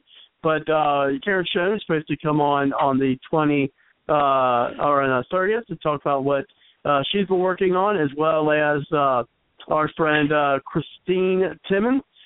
She's going to be maybe coming on the 30th as well, or after that, and also working on some guests into October. And, of course, we will be following the GOP primary. Tell you what, it's been an interesting primary. I'm still not as passionate about this primary as I was in 2012. Maybe something will develop that'll change that, but we shall see. But, unfortunately, it looks like we've only got a few minutes left. So now if each person just gives about maybe 30 seconds of some closing comments, and unfortunately I'll have to close out for tonight. And let's go ahead and Kelly, we'll start with you, and then we'll go to you, Cindy, and then Holly, and then I'll close things up. Go ahead, Kelly. Well, I'll make it short. I would dread being a presidential candidate and being up there in this debate because, number one, I don't think I'm a master debater, and number two, I would crack jokes too much and people just wouldn't take me serious. I wouldn't win. Yeah. I hope I'm making Holly laugh there. You might have to get used to my sense of humor, but I got it. Kelly, is your book Kelly, I don't know. full I've heard you talking. I thought you would be a master debater. So okay, I'm not the I only think one everyone that got it. here, if we go by statistics, there could be some master debaters on this show. But anyway, let's go ahead and bring it over to you, Cindy. Now I've totally forgot what I was going to say. But Kelly, did you say that guy's name was Hugh Ross, right? Hugh Ross, yeah, Bloodman. I'll look him ROSS. up. Okay, I'll look him up. Anyway, what I said earlier is that I feared that Carly Fiorina was going to get a huge bump out of this, and if you look at the polls, or at least who won in the debates, it looks like she did get a big bump, and it looks like Carson went down a little. So I'm not really liking the results of this because none of the really conservative people got any kind of a bump out of this. I don't know. I'm just concerned about the Republican Party. We have so many candidates that aren't who they say they are. So many candidates who, I don't know. I'm just worried.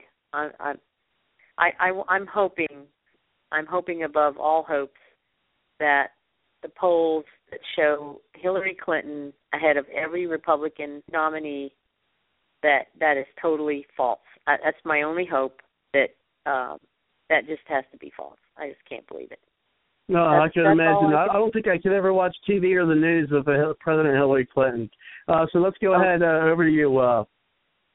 And I'm sorry, Cindy, but it's just because of lack of time. Let's go ahead and bring it over to Holly, and then I'll have to close things off. Go ahead, okay, Holly. well, just piggybacking off of what Cindy just said, Farina, I wouldn't worry because I don't see her filling any stadiums anytime soon. I don't think she's a master debater either, and neither is Hillary. And maybe Kelly might have had too many vaccinations. And thank you, Robert, for giving us this venue. And I really enjoyed discussing the debate tonight with you guys. Thank you, Robert. Thanks, we Holly. appreciate it, Holly. And hopefully we'll hear you more on the show. And we'd like to have you, calling back in. But, of course, folks, we'll want to thank everyone for coming to the show and listening to it, whether you're listening live tonight or listening to the podcast. Please just take the time to share the link, whether you're sharing it through emails or on Twitter. That'd be fine as well. I noticed that a lot of folks actually listen to the show on their cell phones and also through iTunes. That's definitely ways folks can listen to those as well. And so, unfortunately, I'll have to go ahead and end things, and we'll end tonight, as I do every night, and that is with the song by Aubrey Ashburn. And you can hear more of her music by going to www.aubreyashburn.com. So until next week, everyone take care and have a good night. All right. Take care. Good night, everyone. All right. Good night.